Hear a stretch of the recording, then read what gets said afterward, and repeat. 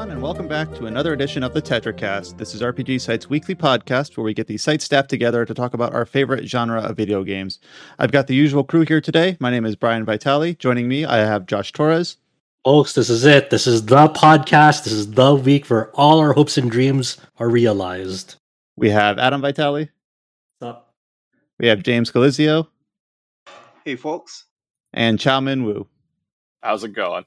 So if you listened to our last week's episode of the TetraCast, we talked about how we had finally arrived at the summer gaming news deluge, and we had a lot to cover, but we knew that we had some stuff on the way. We had the Square Enix event that we were looking forward to. We knew Capcom was working on things. We had a couple surprises that we were anticipating we might see, and it turns out this week ended up being the week to remember in terms of coverage for the site, in terms of RPGs to look forward to, in terms of if there's anything that substitutes for the E3 time period. Apparently it was in the last 7 days, because we'll have a lot of news to go through, and some of these are big hitters, and some of these are things we're looking forward to playing relatively soon, and some things are games we're kind of earmarking to set aside time for 2023. I know around this time of year we always kind of say this, but man, next year looks stacked. So we'll get into that. Before we get into the news entirely, though, we do want to kind of cover our usual cadence here, talk about games we've been playing. Some of the things that we have been poking at are still stuff we'll have to reveal at a later time, and some of the things are kind of games that we're looking to cover more into the July timeframe. We have a few features up on the site that I want to also give out shout out to before we go into the major headlines. But this section will be relatively brief because we do have a lot to talk about and we don't want to keep those on the back burner for too long. So in games that we've been playing, it's been a hodgepodge of demos, of early access releases, things like that. We talked a little bit about Three Hopes access last week. But also we kind of spend time just working on our backlog. You know, Adam's been playing a few things. I've been poking at some of the MMOs. We've been playing Final Fantasy and other things. But we're going to start out with something a little bit out of left field here, because we were talking before the podcast and Chow was talking about how he was playing this game that I actually don't know much about. And that is Illusion of Gaia. So Chow, to lead it off, when someone tells me Illusion of Gaia, what comes to mind is, oh, that's some old RPG from like the PS1 or something, right? I don't really know any. Yeah, I'm not surprised that my information is wrong, because I'm like, I've heard those three words strung together before. What is Illusion of Gaia? And like, why have you decided to take now to start playing through it? Okay, so what happened is more recently I bought a Mr. FPGA. So this is like a this is like a chip emulation machine, so it's like emulating like the actual hardware, so it's like playing like video games exactly the way it was on the original hardware. Yeah, we kind of covered this at like a high level like 2 or 3 weeks ago. So some of the stuff about your getting the hardware needed to play these sorts of things we kind of did cover. Yeah, so I bought one of those, and one of the things I decided to play was Illusion of Gaia. This is actually like one of my favorite games for the Super Nintendo. But the reason why I decided to play this again, I was playing the beta version because apparently there was a ROM leak, which is the beta version, and the beta version is basically more accurate to the Japanese release. So it's less censored and it's more what you would get if you were playing a Japanese version. So the beta version was never officially released, or was it? Never officially released. So what happened was in the official game is that they got licensed by Nintendo. So when Nintendo acquired the rights to translate the game, they basically censored a lot of the game and even changed the title logo to like a giant planet and a big, huge text that says Illusion of Gaia, so that people can, get ideas like, oh, it's like Zelda, like giant text right in your face, right? Versus the Japanese logo at the title screen is basically the two protagonists running in the comet. Yeah, so, and to kind of expand on that, because like the game is pretty dark, like originally. So there are it's very dark. Yeah, there are certain aspects like Nintendo censored stuff. Like I think there was like a native tribe in it that were originally cannibals. Yes, there is, and there's also a person that is part of the slave trade, but that text did not make it to the final game, obviously. Yeah, and then there's like it had like a lot of religious references that were just kind of let go by Nintendo, because during that era, this was around 93 or 94, I think. I forgot It's what. 94, but yeah, Okay, yeah, it's those times. yeah, early 90s, especially if you put religious references in games, you get kind of into dicey territory with that aspect in the West. Like one thing's even censored for the official release is that you apparently go to a church school. Apparently, they have to change the pastor to a teacher. That's how far the censorship goes. Yeah, and to put it into context, this was the second of the Quintet games from that Quintet trilogy, because there was Soul Blazer, then Illusion of Gaia, then Terra Nigma. Yeah, it's basically a direct sequel to Soul Blazer. Yeah. And come on, Brian. I mean, our podcast has the opening theme from the third game of this trilogy. And I did not know Terranigma and Illusion of Gaia were in the same series. I've not played either of those. Am I allowed to be? It's understandable. Maybe you should. I mean, like I said, our opening theme comes from one of their games, and the soundtrack in this game is amazing. I think you should give it a listen. Wait a minute. Terranigma never released in North America. That's my excuse. But it's in Europe. I don't live in Europe. I mean, is Europe not part of the world, guys? Okay, fine. I'll go to Europe and grab a copy of Terranigma. How far are you in your playthrough of this Illusion of Gaia beta now, Chow? It's a pretty short game, so you could probably beat it in 7 hours. Oh, but the only thing games. I think the only thing that's probably bothers me is like there's this collectible item that's very easy to miss in a playthrough. It's called the Red Jewels, and they're like all over the place, and there's like 50 of them, and you get to fight a secret boss if you can collect all 50 of them. Yeah, I wonder, man. I don't know how the hell you re-release the Quintet games. I would like to see them, but I guess the most likely place we'd see them is like the SNES Online service. I want a full remake. I mean, consider that they remake ActRaiser. I feel like it gives them incentive to remake this game eventually. But is the license still with Nintendo? If the license is still with Nintendo, then.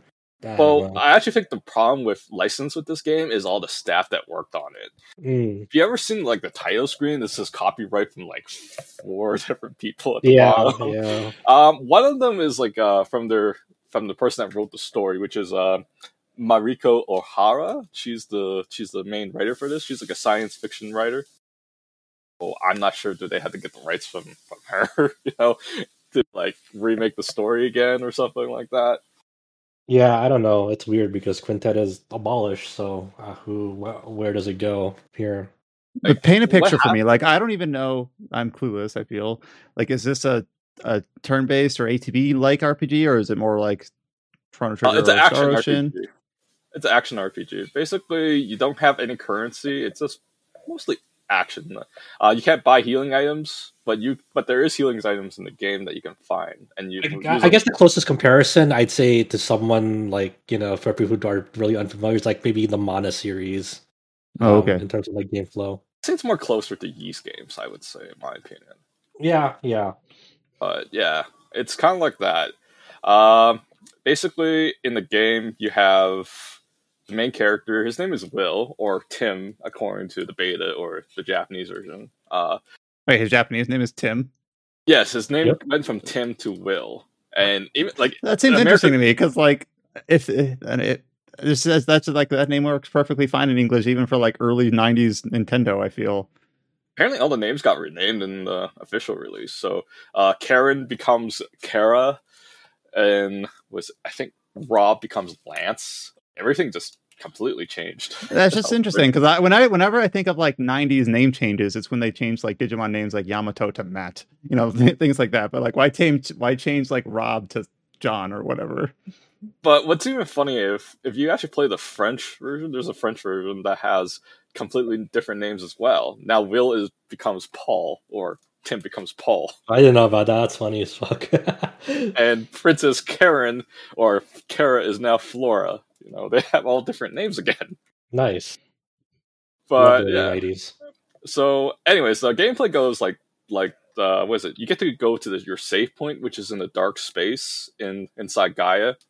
And in there, the main character can transform into different forms. He can fight like his base form, which is as a kid that uses his flute to hit enemies. Or he can transform into this knight called Frieden. And Frieden has like a giant long sword that has very long reach. And he could shoot fireballs later on, if I remembered. But you get like a special ability, like 3 different abilities for each character. Is it just Like how large is the playable cast? Basically, it's just you only get to use Tim or Will. He gets another form later on, which is called Shadow. Shadow is like this very fast form that can, he goes really fast, but he doesn't have like much special abilities compared to the other two forms. But he is very strong. One of the things so it's not a party-based RPG at all. No, it's just you only get to use the main character, and he's trying. It's just like Final Fantasy 16. Maybe it is. I don't know. Maybe they could get a page from this storyline. I don't know. What is it? The last form, Shadow, has this accessory for his special ability that lets him like go underground and become temporarily invincible for him. I also feel like the last boss is designed to be impossible, but because he has this cheap ability, it kind of gets rid of all the difficulty. Wait, who has a cheap ability? Tim does? Where he goes like underground for a split second, and he comes back up. And when he comes back up, the final boss does no damage to you, or anything does no damage to you. And so basically the underground like move has like invincibility frames, so yeah, you kind of give it to them. Yeah. I feel like the last boss is designed to be like impossible, but yet people just exploit it anyway, so you just keep abusing this thing to kill it. Yeah, watching speedruns for this game is really funny. But yeah, that's the free characters you can play as, or it's the same character, but 3 different forms. That is kind of Ys-like. Let's see. If we're going for the storyline goes from it's a very straightforward storyline. The main character wants to be explored because his dad was lost in the Tower of Babel, and apparently, the emperor or the king was after a treasure that the main character's parents has. The main character's parents are dead, so they were after a treasure that his parents supposed to have, but he doesn't have it, so they send him to prison. And when he went to prison, the main character's parents or his dad like spoke to him telepathically to tell him to find 6 mystic dolls so that he can get to the Tower of Babel, and in there he'll find the true mystery of the world. That's basically the plot of the game. And when you escape from prison, he sends an assassin to go after you. This assassin's name is called the Black Panther in the Japanese version, so that got censored into the Jackal. So a lot of changes, a lot of major changes. So I don't know, like are panthers more dangerous than jackals? No, but when you say the Black Panther, what do you think of? Do you think of the guy from Marvel, or do you think of like the anti-political group? Oh, that's actually a good point. It might be them trying to remove any possibility of alluding to the political group. So right. Yeah, there was that, and yeah. I mean, I kind of miss like JRPGs that have like really simple stories. Find the 6 MacGuffins, enter the final place, and find the big secret. And I could give you the final plot spoilers since this game is for over 25 years old.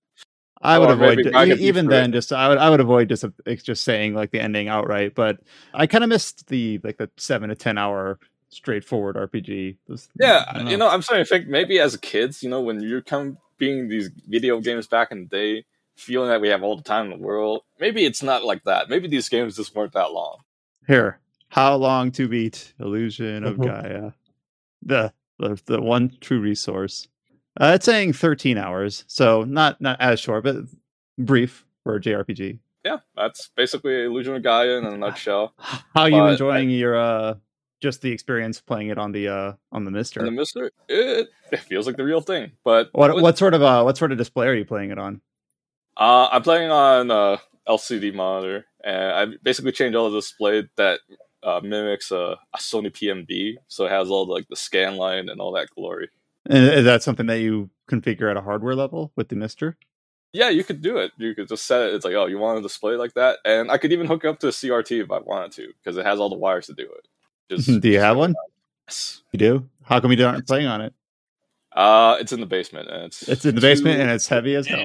Yeah, it's also like 10,000 pounds. So yeah, it's too clumsy to set up. I was hoping that they would ever make those super CRT monitors back in the day with Canon, but that idea died. Yeah, I used to have a 16:9 widescreen CRT. That thing, oh my god, that thing is probably the heaviest piece of electronics I can I have a heart attack after ever seen. Like, oh my god, I need a crane to get this out of here. The biggest thing is before the flat screens, what was the type of TV that they were like cheap to make, and they could make them like, this is like early 2000s, and they can make them like 70. No, before like 6 years before plasmas. Like they're really big 60-inch TVs, but they were like as fat as CRTs, and they were just huge. I think you're talking about DLPs. DLPs, maybe. It's like a projector in a TV. Yeah, I remember those. Oh yeah, maybe those things just look heavy as shit. They aren't quite as heavy as shit. I don't know. Yeah, but those things has like a burn and screen burning problems, if I remember. Mm-hmm. Well, that's not completely eliminated with OLEDs. I guess newer OLEDs are better, but OLEDs from like 5 years ago weren't. So out of the Soul Blazer trilogy, like, I assume you've played all three? Yeah. I say this is my favorite, but a lot of people will probably say Terra Enigma is their favorite. I mean, it's pretty biased. I mean, maybe because it's the first game I played in the trilogy, then that's why this is my favorite. Yeah, it's one of those games that trilogy is like, whatever you played first is probably your favorite. And there's no good modern way to play these. Like, well, I guess the Mister is an option, but like they're not on a digital storefront or on PC or anything. I mean, Adam beat a bunch of games on emulators, including Emerald Dragon. I mean, you can always do the same thing. Just play on the emulator. I mean, yeah. I mean, find the cartridge if you can, and then sometimes you have limited options. I also find one thing that's funny for this game is that the Japanese version is actually more expensive than the English version. Yeah, it makes sense. I kind of figured that if I had to guess, that's what I would have guessed. Well, usually it's not the case. I mean, certain games, like the Japanese version is dirt cheap, while the American version is like ultra expensive. But this is like the vice versa case. Like if you want a copy of Chrono Trigger, that costs you a lot of money in the US version. But if you buy the Japanese version, it wouldn't even cost you like $20. Well, why is it that the Japanese version is more expensive though? This game sold better in America, apparently. A Nintendo marketing power. Must be. Okay. Oh, never mind. I just typed into eBay. I don't know if eBay's even the place you go now for this sort of stuff. But Illusion of Gaia, new, $2,700. Like, oh, that's like the box and everything. Oh, yeah. Well. I'm sure no one has it new. Okay. I found a cartridge for $25, English version. No, but it's cool to get the opportunity to talk about some of these classic games that, like I said, now I know way more about Illusion of Gaia than I did 20 minutes ago. I just knew it was like, oh, that's the name of some RPG from way back when, right? Yeah. There's one thing I can't get enough of this game is the main town theme. I love the main town music. But there's this one thing that they added in the Mister recently. They added this feature to support MSU chips.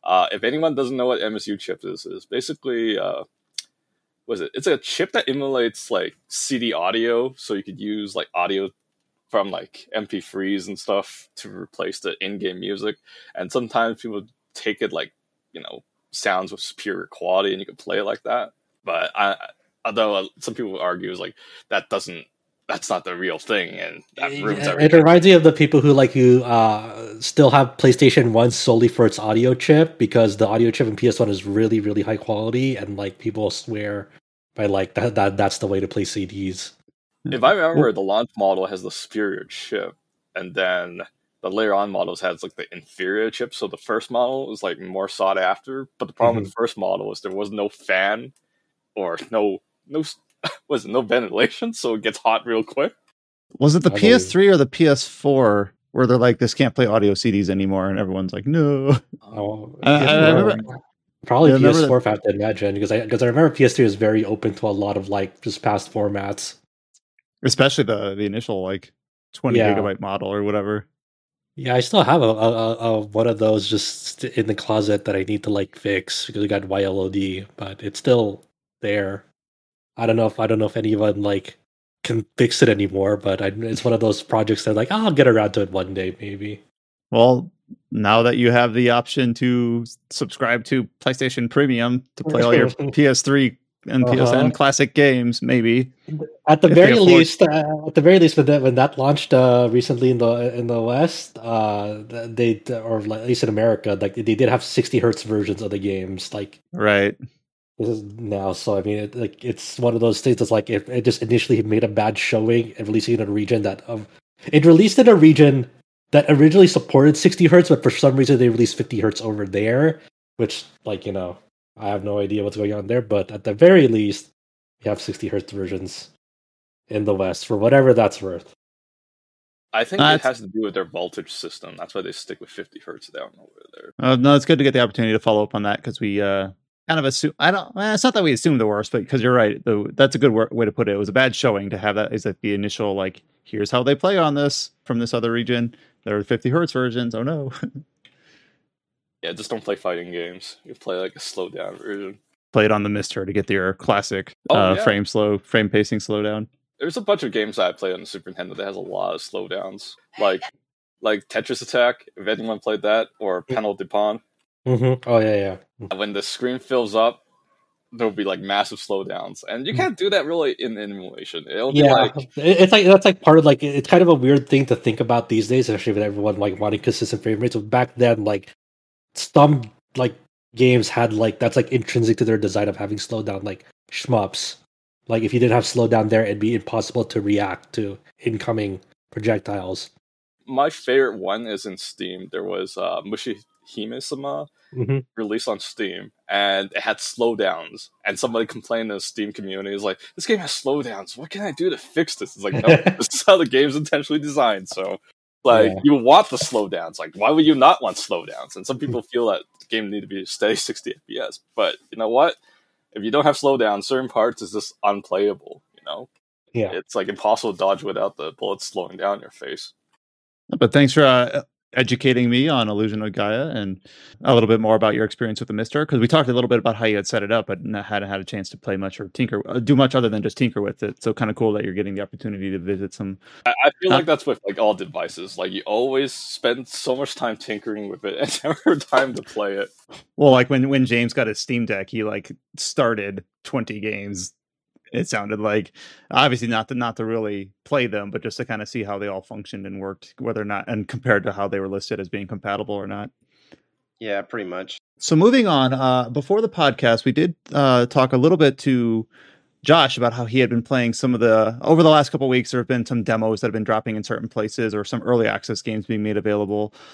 Steam had one of their, I forget what they're calling it, their Next Fest or Summer Fest, one of their different demo opportunities. And you brought up just in passing to me that you would touched on a few of the games available on there. I don't know if you wanted to take the opportunity to talk about any of the things that you had poked at on there. Yeah. Before I poked at that, the other day, .mu came out with the Teenage Mutant Ninja Turtles Shredder's Revenge. Basically, a beat 'em up, very much into like the homage to Turtles in Time, and what would that look like in a modern setting with a few, modern flourishes there. I was able to do a full playthrough with a full 6-man party on the hardest difficulty when that came out. And that game is a lot of fun for people who really like the TMNT beat 'em up back in the day. That was on the Super Nintendo. It's a great time, great experience, so well worth the price that they're asking for.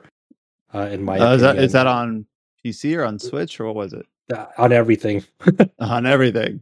On everything, but the crossplay situation is very weird right now. I don't know if they plan to update it to fully support crossplay, but the crossplay is like in isolation. Like between PS4 and PS5, they can crossplay. I don't know if Switch can crossplay with anyone, but between the Xbox versions and the Windows Store version, I think they can crossplay. And then like the Steam and Epic Game Store versions, like people have to like go out of there, do some weird shit. Like people have said it is possible, but they have to do like some weird like linking to Epic account, and then maybe it'll work, maybe it'll not. I will say that I did actually try out a bit of the TMNT game, and at least the PC Game Pass version says that you can crossplay with Epic Games. So maybe you can also crossplay with Steam on the Windows Store version. I don't know. Maybe, yeah, I don't know. There's still a lot of investigation over that. I'm not exactly too sure what people have found. But, all my friends and I just agreed, like, we'll just get the Steam version and make it very easy for us. So, it is very much like that old TMNT beat 'em up game, but it does have like a few new systems in the mix. Like you just don't have like the basic attack. You have like a dodge backflip move. into like a dodge attack. You have like a super meter that you can fill up and then do a super attack. And then like when you taunt in the game, you can fill up a super meter, and it's just a lot of fun. It's longer than you think. I won't say how many stages there are for people who like want to keep that surprise, but I will say that is longer than I thought, and it for good like it's like a good length. It doesn't overstay its well, but it's like wow, this is a really meaty package, and the sprites aren't like the old game. They're a little bit more squished down and the designs are more reminiscent of like the new TMNT cartoon, not the old '90s one. So like they're kind of more like it's fine. Like it looks really really nice. It's just like but they're for people who've like played the original beat 'em up, like in arcades or on the Super Nintendo, they're a bit more squished down. You do have like the 4 turtles playable. Obviously, I played Raphael. I was actually going to ask, like, okay, yeah. my TMNT knowledge. You say 6 characters, so 4 turtles, Splinter and Casey. Is that it? It is Splinter and April. Oh, April. Yep. I thought they said Casey was coming. Or Casey is playable, but you have to beat the game once. So Casey is there as an unlockable character. So I haven't tried out Casey yet, but I do have him unlocked. And it's interesting because this game has there's like a very light RPG mechanics to it too, where there's like a hidden XP bar for the character that you're playing, and like you can level everyone up separately. But like as you're playing through the game, they'll like level up, and sometimes they'll get like they'll raise like their max HP like by 1, and then other times they'll like you gain a new super attack. You can now do a super attack in the air, and then like later on you can do a super attack as you're doing like the backflip dodge move. So you gain new super attacks along with HP, and also once you get like reach level 8, you get you have the option to store 3 super attacks, and you can use them however you want, like doing separate super attacks, but you can also use it to go into radical mode, where like you get into like a powered up state. You move a little you move around the screen a little bit faster and attack a little faster and do more damage. So that's kind of like the light RPG elements there. Not to say that like yeah, I don't know how much like oxygen I should like. Just because we talk about a game here at the starting of this podcast, we play more than RPGs. We're not saying that Shredder's Revenge is an RPG. We're not going to put up a review. Well, if you wanted to review it, I'm sure Alex wouldn't say no. If you wanted to say no, it's so light. Yeah. We play other games. That's why we talk about like Tsukihime and all sorts of things, visual novels, point and click action games. So there's also one of the games. I don't know where it started, but there's also one of the games that is starting to have VHS tapes as collectibles as well. There's collectibles in the game, like for different characters, like the TMT verse. So like I forget their names of one of the characters that you rescue. You try to find her secret diaries as collectibles. For another NPC, you collect VHS tapes for them. And it's like, yep, we're now at the point in video games where VHS tapes are just like. It's common for them to be collectibles in a video game now, and I told my friends like, well, when are we gonna get to the point where like DVDs are collectibles, and they're like, oh no. So, two questions. I have two questions. Yeah, is Rocksteady or Bebop in the game? Yes, they are. They are there, and they are together frequently in the game. Cool. Yeah. Hey, so are those the two like pigs? Yeah, the Rocksteady's the rhino. A rhino and a pig. Yeah. So like they're like one of the first villains that you meet separately then together. This game also has like the automatic scrolling stages. So like one of the first scrolling stages is them in a car, and like you're chasing after them with the turtles. So like as you're going along the way, there's obstacles, and then that's like 6-player mode of this game is really fun. It is chaotic as hell. You don't know what the fuck is happening like half the time, but it's like just a lot of fun because this game has like. When someone goes down, you can go out and pick them up again, so it doesn't waste a life. And you can also share HP with people. So, like, if you see someone low on health, you can like go high five them, and it'll give them 2 health from your health pool, which is really cool. And this game has like a greatest hits of like some like the most iconic villains from TMNT lore. You have the Rat King there. You have like the Triceratons, which are like basically the Triceratop enemies that the turtles face. And then along with a whole bunch more. I won't obviously spoil like the rest of them, but for people who who can recognize TMNT villains at a distance. Like before each stage, you see like a silhouette of like the boss that you're gonna face. So like some people were like, "Oh, we're gonna face this villain or this boss at this stage." So it's just a lot of fun. They really nailed it with that game. For the Steam Next Fest stuff, I got to try out 3 demos so far. I want to play a little bit more with some other games. One of them is not an RPG. It was I think it's like Midnight Action Express. That is a really cool like isometric action game where it really emphasizes like going through levels fast, beating up enemies, using like weapons in the environment for them to get in your way. They drop weapons and then they have durability, so you beat them up with it. Some weapons you throw automatically, so it's very, very frenetic. Very like it has a really good pace to it. That was pretty cool. The other one I played was Tyrant's Blessing, which is a game that we mentioned here on the podcast last week when we covered it for news. I was like, oh, it's on the Steam Next Fest, so I played a couple levels of that, and it does remind me a little bit of Into the Breach, where you can see exactly what the enemies like, what who they're targeting and what zone they'll be targeting. So you use a lot of skills from like your 3 party members and a dog as an assistant to like reposition them, make sure that no one's taking damage or taking as little damage as you can on the next turn. And there's some interesting environmental stuff that is a little bit like Into the Breach as well, where like you have an archer character shoot their bow and arrow, and when they hit someone with it, that pushes the enemy back.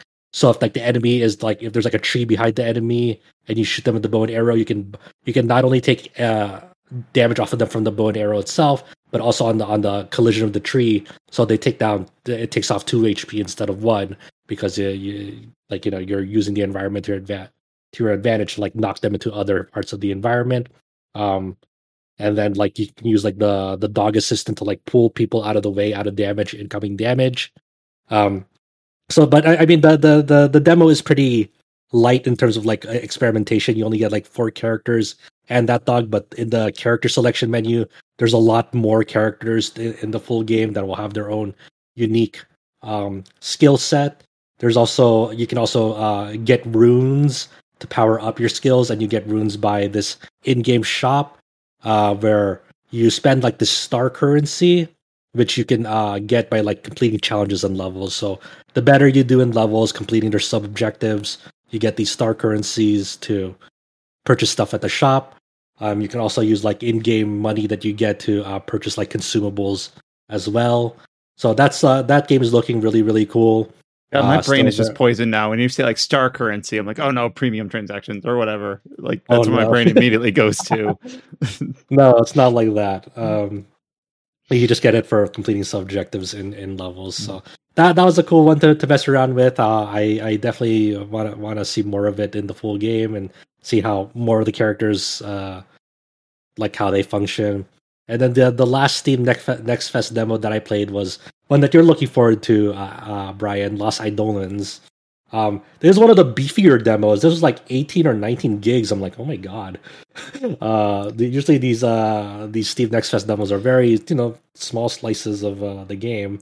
I remember when Lost Eidolons was first. I don't know if it was announced or when it got a Steam page, but it's like a Fire Emblem game, but with an art style that's more like the recent Witcher games, like very Western. Yeah, very Western. Yeah, you're on the right track. It's very much like a Fire Emblem strategy RPG type with like a Western RPG graphical style on it. So this one was a little bit frustrating to start from the get-go, because it has like an unskippable cutscene at the very beginning before you get to the main menu, and that cutscene was like 5 to 6 minutes. I swear to God, I'm like, I was in it. I was like, if this doesn't end like in the next like 30 seconds, I'm gonna quit. And there's no way to skip it. It was basically just setting up like the world and like some very basic like. Not even setting up like the battles that you're getting into, but it was just like at the very beginning, like it kind of crafts like this medieval world, what's going on about like money rules all, kind of those vague theme flavorings, and then another cutscene that like has one of the characters that you control, kind kind of setting him up of like what kind of character this is. So like there's like a parade going on in this village, this town. This kid like his silver, like his like the money that he's trying to hold on to, like he lets go of it in the middle of like this march. So like he goes and gets it, and then like that pisses off like the knights there, and he's about to get like murked by them. And then one of the characters that you eventually play is like, hey, hold on, he's just a kid. He's just trying to get his money, and then like he barely evades like being executed on the spot essentially. And then since I haven't been feeling all that well lately, so I only got to play just a little bit of this. But it like the very first mission is like you're just kind of thrust into it with like that dude from the beginning and like 3 other like dudes that are with him. I don't really know any of them. Like obviously it's a slice of gameplay demo, so it's hard to like build any like sort of like why do you care about these characters sort of deal. They're more just units. Is it a class-based game? Like Fire Emblem? I think there's a class base going on because there is definitely like advantages and disadvantages in combat on like a certain weapon types on it. The very first one is like, hey, get to this point, like get your units to this point and survive, because they're surrounded by all sides. There's not really much context of like why they're being surrounded by all sides, but it's just like it's basically teaching you like basic mechanics like, hey, move here, attack here. Some of your units have skills, so some of them have like taunt skills where you attack them and then they'll be focused on you. Some of them have like elemental skills, so you can like use like a water slash spell, and whenever you attack a unit, it does that effect where like it zooms into the battle very briefly to show you what's going on. It kind of reminded me of like how Last Remnant zooms in on like the battles, and then you see someone like slashing, and then it zooms back out on like on the battlefield. And it's kind of interesting because of the graphical fidelity it has. Like any changes in the terrain, you can already see for yourself. You don't need to like. It'll show you via icon also if you wanted it to. But say as you're trying to escape this level, like to the topmost part of the map, you'll see that there's mud in the way, and like I didn't even like register that like, hey, this mud here will have a very bad effect on units if I like my units step into it, because once I stepped into like that mud, that unit had like the wet effect on it, so they can only move like a certain amount of spaces at a time. So like they had very limited movement, and I could have easily seen that coming if I just connected the dots and like, oh, okay, mud means bad. So now I have to like kind of like babysit this unit on the way there as like more and more units are starting to like appear as reinforcements from all sides, and it's like I need to get out of here while trying to get anyone out, like eliminate all the enemies out of my way, and trying to get this unit over here that actually stepped in mud. So it does have like that kind of those terrain effects on you that you do have to pay attention to it. And it also does have like when you're starting the game, obviously it has your typical difficulty options, but as well has like the casual and permadeath mode. The interesting thing about the permadeath mode is that you'll still lose. Obviously, when you lose units in combat, you lose them forever. But they say if they're like significant people in the story, they'll still appear in story cutscenes. It very specifically mentions that like they'll still appear in cutscenes even if you lose them. Like, okay. Well, like even classic Fire Emblem has done that where they just get injured, like they can't fight anymore. Yeah, which I think is an okay way to do it. Obviously, it'd be really kind of cool to see like a game that might be kind of interesting, like a Fire Emblem like game where the story is configured in a way that like people will take different people's positions in the story if they do pass in battle. Yeah. That's obviously that becomes like a logistical nightmare to determine all the permutations. As far as Lost Eidolons, I probably won't get around to playing the demo because I think it's one of those limited ones where we're recording this on the 17th. Is it the 17th? And it's only up until the 20th. Yeah, it's 18th today as we're recording, and then 18th. I don't know if they're up to like the 23rd or what. I forgot exactly when they stop. But yeah, it is. It is like it's a very slice of life demo. It's like it's hard to get into it for me because like I don't know any of these characters already, right? So it's kind of like you're testing out basic gameplay systems more so than like saying what the story is. And on top of like the unskippable cutscene at the beginning, I already had like kind of like a sort of like weird grudge against it. Like, come on, I just wanted to get to the gameplay. I didn't care. I don't need to see all this stuff at the very beginning. But it's kind of. I'd be very interested to see how well it like. Well, it's slated to come out. It's slated to come out like Q3 of this year still. Yeah. So only a couple months away. Yeah, I'm really interested to see like how well they like design their levels. So like if there's like anything in the environment that like is, that could be a threat to you. If like they'll continue to lean more into that, like there's like a swamp area here. For example, like you definitely don't want to go into there. It doesn't convey to you like through a tutorial menu or like a pop up. It's just like it's the mistake that you made there. Now live with it. Now you know. Now you've learned. So that was interesting.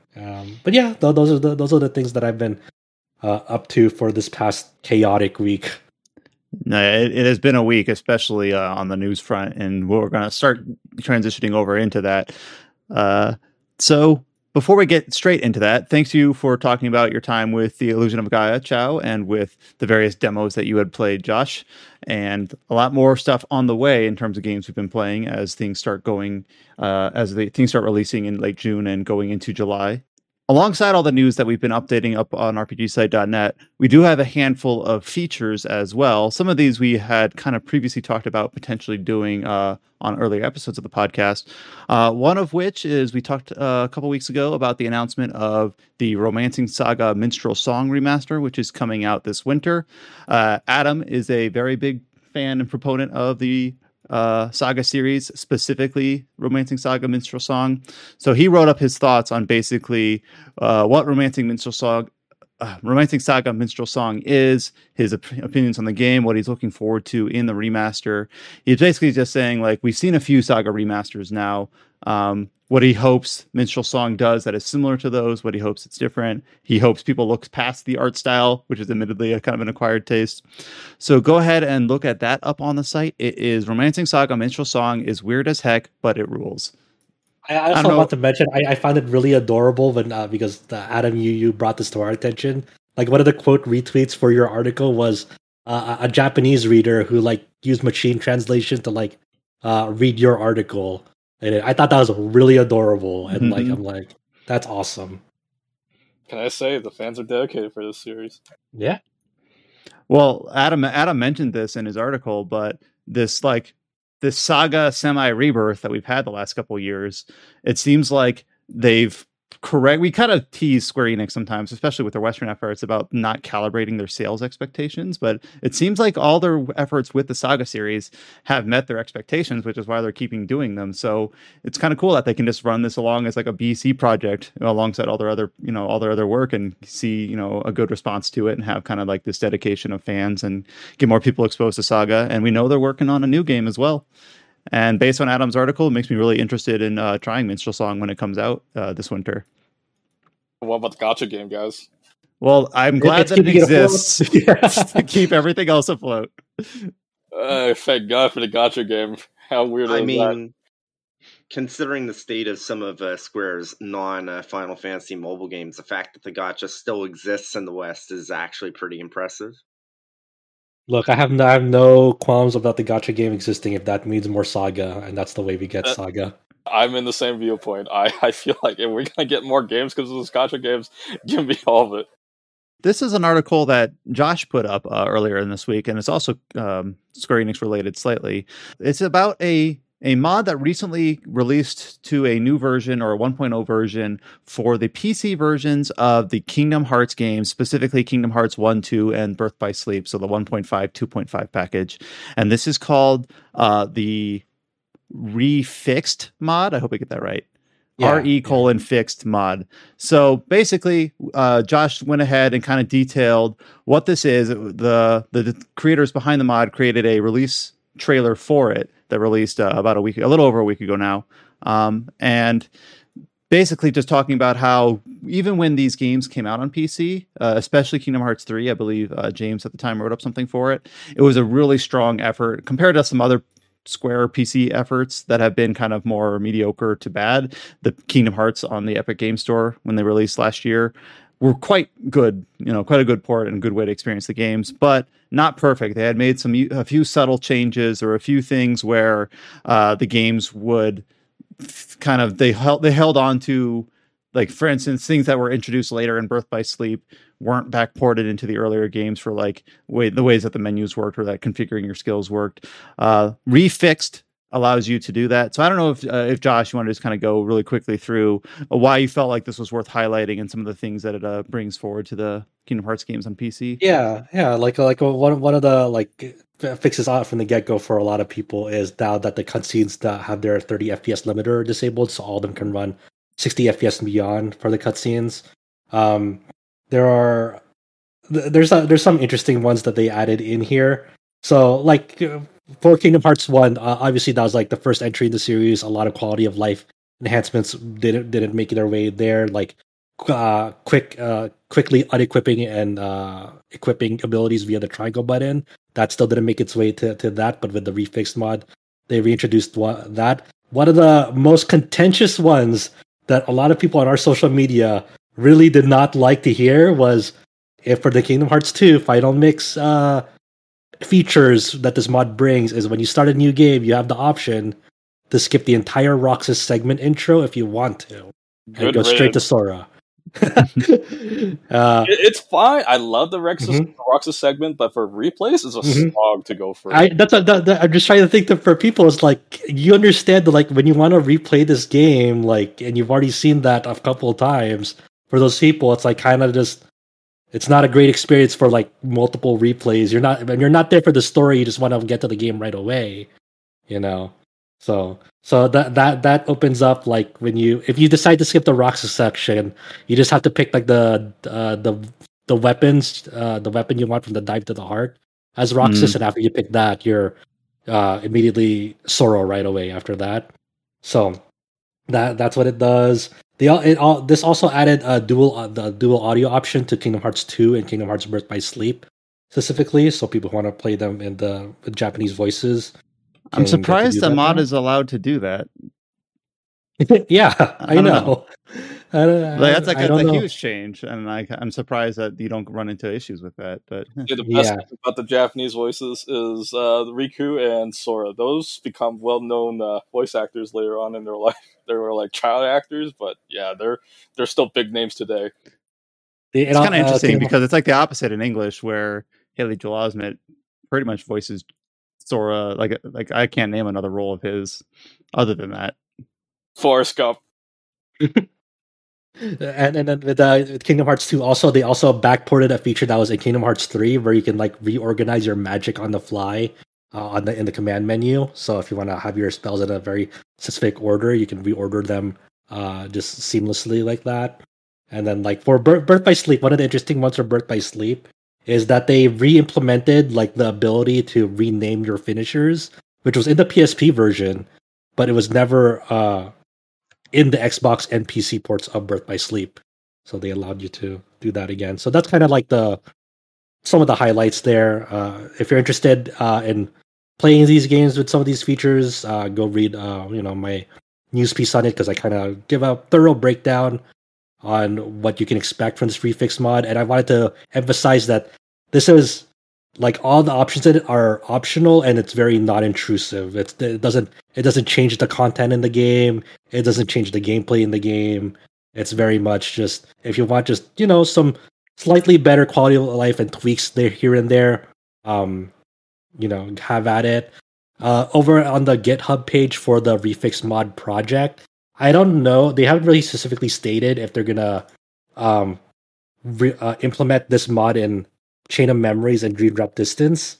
But I think they are, because now that I'm like looking at it for the first time since I published that, they changed the Chain of Memories status from not present to they're now working on Chain of Memories, and I assume after Chain of Memories they're gonna do work on Dream Drop Distance for that mod as well. So the major games have been dealt with, and now they're getting onto the rest of the games. So wait, Dream Drop Distance has not been fixed? I imagine the Dream Drop Distance one is they're gonna make since it's like a cutscene compilation for that one. I think they're no. Dream Drop Distance isn't cutscene. It's 355/2 is the one. Right, that's right. I forgot. Or 350, whatever the number is. Okay, yeah. And I actually had to remind myself, wait, is Chain of Memories? Yeah, Chain of Memories is playable because it's one Chain of Memories. Chain of Memories is like originally the Game Boy Advance thing with the cards, and then but this is the PS2 version that's playable. Yeah, there's the PS2 version, and then Dream Drop Distance was the 3DS game. Mm-hmm. Yeah, I couldn't stand that Kingdom Hearts game because every time it's like you're like so into the action, then all of a sudden you're forced to switch the character out of your control. It's like I wonder what they're gonna do for that. I'm sure they're gonna like if that's like annoying you, it must be annoying others. I wonder if they're gonna tweak that aspect of Dream Drop Distance Refixed. I didn't actually consider that. Well, I'm actually like a decent Kingdom Hearts fan. Like I watched the ending of Melody of Memory so that I could, catch the one nugget of new story there. I even watched some of the cutscenes from the mobile game about a year and a half ago now. But like I somehow just skipped Dream Drop Distance and just like don't really care to like ever go back to it. I don't know. It just the concept never interested me. I never felt like I needed to play it to play 3. I don't know. Like I never got around to Dream Drop Distance, and I'm not really itching to. So I might not sound like it, but I used to be a pretty hardcore Kingdom Hearts fan until that game came out. Then I just apparently I avoided a bullet then. But yeah, thanks for covering that mod for us. And it's, I don't know, those are actually kind of my favorite style of mods. I don't say hate. Hate's a strong word. When Final Fantasy VII Remake, more on that later, went to the Epic Games Store and people started talking about like costume mods for the characters. Like, I just don't care about that. Like, I really don't care about like cosmetic things or like, now Aerith looks like a Sailor Scout or whatever. Like, but I like kind of mods that just tend to tweak systems, not in a way where it's obtrusive or anything like that, but kind of backporting features. Like a non-obtrusive mod. That was like the most, almost like the best words to hear. Like, thank you. Yeah. The only thing about costumes in this one is if you played like the Kingdom Hearts games like on like Christmas or like Halloween, they'll like switch up the costumes for that holiday. That's it. Does the mod do that, or is that baked into the game? The mod does that. Oh, okay. That one's, I think, okay. That's interesting. I mean, if you're just playing it on the holiday, it's like, okay. Yeah. So wait, could you like switch, like, let's just say that you're in the Toy Story world and you could use that outfit in a different world? Is that possible? I mean, this isn't for Kingdom Hearts 3, so there wouldn't be a Toy Story world. But I was just using. But like if you're like in another world and like you're playing on like Halloween, they'll be in their Halloween outfits for that world. That's on the fringe, but I think I'm okay with that because it's just for one day and it's just for fun. Yeah, and it's optional anyway. A couple other features that are up on the site. This is one that I think James brought it up on one of the previous episodes of the podcast. We've talked a few times in a few different contexts about about receiving the Steam Deck, his time with it, some of the games he's played on it. He's put up a list of some of the best RPGs to go play on the Steam Deck. So this includes games such as like Legend of Grimrock, Persona 4 Golden, which is on PC. More on that later. Some of the Pixel remasters. Obviously, they don't have a Switch version, despite how seemingly perfect fit it might be, but you can play those on Steam Deck. So James, I don't know if you just wanted to give any other details about like what you decided to put on the list here and which ones are some of your absolute favorites that you think work perfectly with Steam Deck.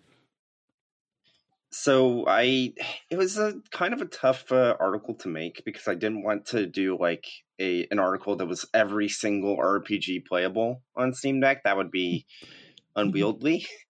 But at the same time, I wanted it to be like a little bit curated, like anything that's like Steam Deck verified, which is Valve's classification for it, or Steam Deck playable, which is again something that Valve has specifically tested and says this works well. I have a list for those, but then there's so many games that are listed as unsupported or untested that work perfectly fine. Like one example in the article is Trails in the Sky. For a while, it had issues with its movies, but a recent Proton update made it so that all of the like FMVs work perfectly fine, no issues. So there is merit in like actually sitting down and testing games, because just because they were unsupported when they were tested originally doesn't mean necessarily that they're still not going to work and that sort of thing. Yeah, Trails in the Sky is kind of a good one because of the third game being, at least in English, PC only. Mm-hmm. So you don't get the Vita Switch experience for most of that series, but you can play Trails 3 on Steam Deck. I mean, obviously, it's kind of it's a kind of a hardware hurdle that you have to monetarily overcome, but at least you can kind of get that handheld experience with that in that way. That article might be seeing some updates in the recent future, or in the near future, with some things, both that came to Steam and are coming to Steam in the future. God, yeah, I need to update it. And then the last feature we have up on the site, this is actually kind of ties a little bit into the discussion about mods earlier, is we got up a new review for the Switch version of Star Wars: The Knights of the Old Republic 2. I had an extra "the" there. Star Wars: Knights of the Old Republic 2. So Scott White, again, was able to put up a review for this. He did review the Switch port of Knights of the Old Republic 1 last year. And basically, he thinks that this is the best way to experience Knights of the Old Republic 2. At least I believe that he stated it that clearly. He feels really strongly about the game. He thinks that it's a really fun way to play it. If you don't have access to a PC that has all the PC version was updated and like tweaked to work with HD displays and things like that back in like 2016. But not everyone has access to a good PC, even to play a game from several years ago. But thought that the Switch version of the game was really good. I don't know if he specifically covered the mod aspect of it as much. He looks like he kind of mostly covered just the base game. It's not out yet. Okay. Well, that explains why he mostly covered the base game. Yeah, he mentions it that it'll be coming, but obviously he couldn't because it's not out yet. So I do know that he mentioned, I forget if this, I don't know if this actually got covered in his review, but he accidentally activated a debug mode while he was playing it. So that was kind of fun. That was kind of fun to witness from the side. He was able to move the camera and give himself infinite health or things like that. And we were talking about, no, the original game had some cheats or whatever, we think, but no, he had somehow gotten to the debug mode, which is always kind of fun when you have pre-release access to these games and you can kind of get work around the edges like that. But yeah, Knights of the Old Republic 2, I think it's one of my favorites. For a couple of years ago, we did our Games of the Decade feature, and that could have been. Oh no, that wouldn't have been. That would have been too old. If we did Games of the Millennia feature, it would have been one that I could potentially have put up on there. It's one of my games favorites, of our entire lifetime. There we go. So that is the last feature I wanted to shout out for being up on the site. The Romancing Saga feature from Adam. Not quite a feature, but a good, really nice, solid, thorough reporting on the mod feature for the Kingdom Hearts PC games. We might just tag it over to be a feature now. Why not? And then James has put his list of playable on the Steam Deck, apparently soon to be updated, and the Switch review for Star Wars: Knights of the Old Republic 2. Man, it's been a busy week. And speaking of, we kind of preluded to this at the end of the podcast last week. We kind of knew all the events that were going to be coming up in the previous 7 days. And one of which that we had circled on our calendars was I hope I get this right, Final Fantasy VII 25th anniversary stream event from Square Enix, where we were expecting news for what is in the future for the remake series. What are other aspects of the project that are going to be announced? We obviously have the Ever Crisis game that we're waiting for more information of. The main headline here, obviously, if you're listening to this, you're likely already aware, but we're going to cover it anyways, is that they announced Final Fantasy VII Rebirth. It is the second part of the remake, confirmed to be a trilogy, and Final Fantasy VII Rebirth will release next winter. So that's either late 2023 or early 2024. Next winter, only for the PlayStation 5. So, yeah, only for PS5, and we got a new trailer to go along with it. The trailer is kind of an interesting take on it because it's a first look trailer, very much a teaser type trailer. It's a decent length. It's a minute and a half, but the most interesting part of the trailer is the narration over it, the voiceover. I guess before we continue, for people who didn't complete FF7 remake, this is inherently a shitload of spoilers from that. We're sorry, but it's hard to talk about this game without acknowledging what happened in the remake. So maybe skip ahead a little if you don't want to hear that part of it. All right, everyone here is okay with spoilers of at least the conclusion of the first game. So the first game obviously covered the Midgar section of Final Fantasy VII with a twist involving these, I forget their official name in game, the ghost creatures. I forget Wraths? wraiths. I'm blanking on what they're called in game, but basically, whenever the story was seeming to diverge from the original narrative, they were there to bring the cast back on track. Including, this is kind of the most funniest part of the game in retrospect, including when Barrett fucking dies and then gets revived because he's not supposed to die yet at the end. But then at the end of the game, they like overtake Midgar. You have this giant battle against this like apparition of destiny.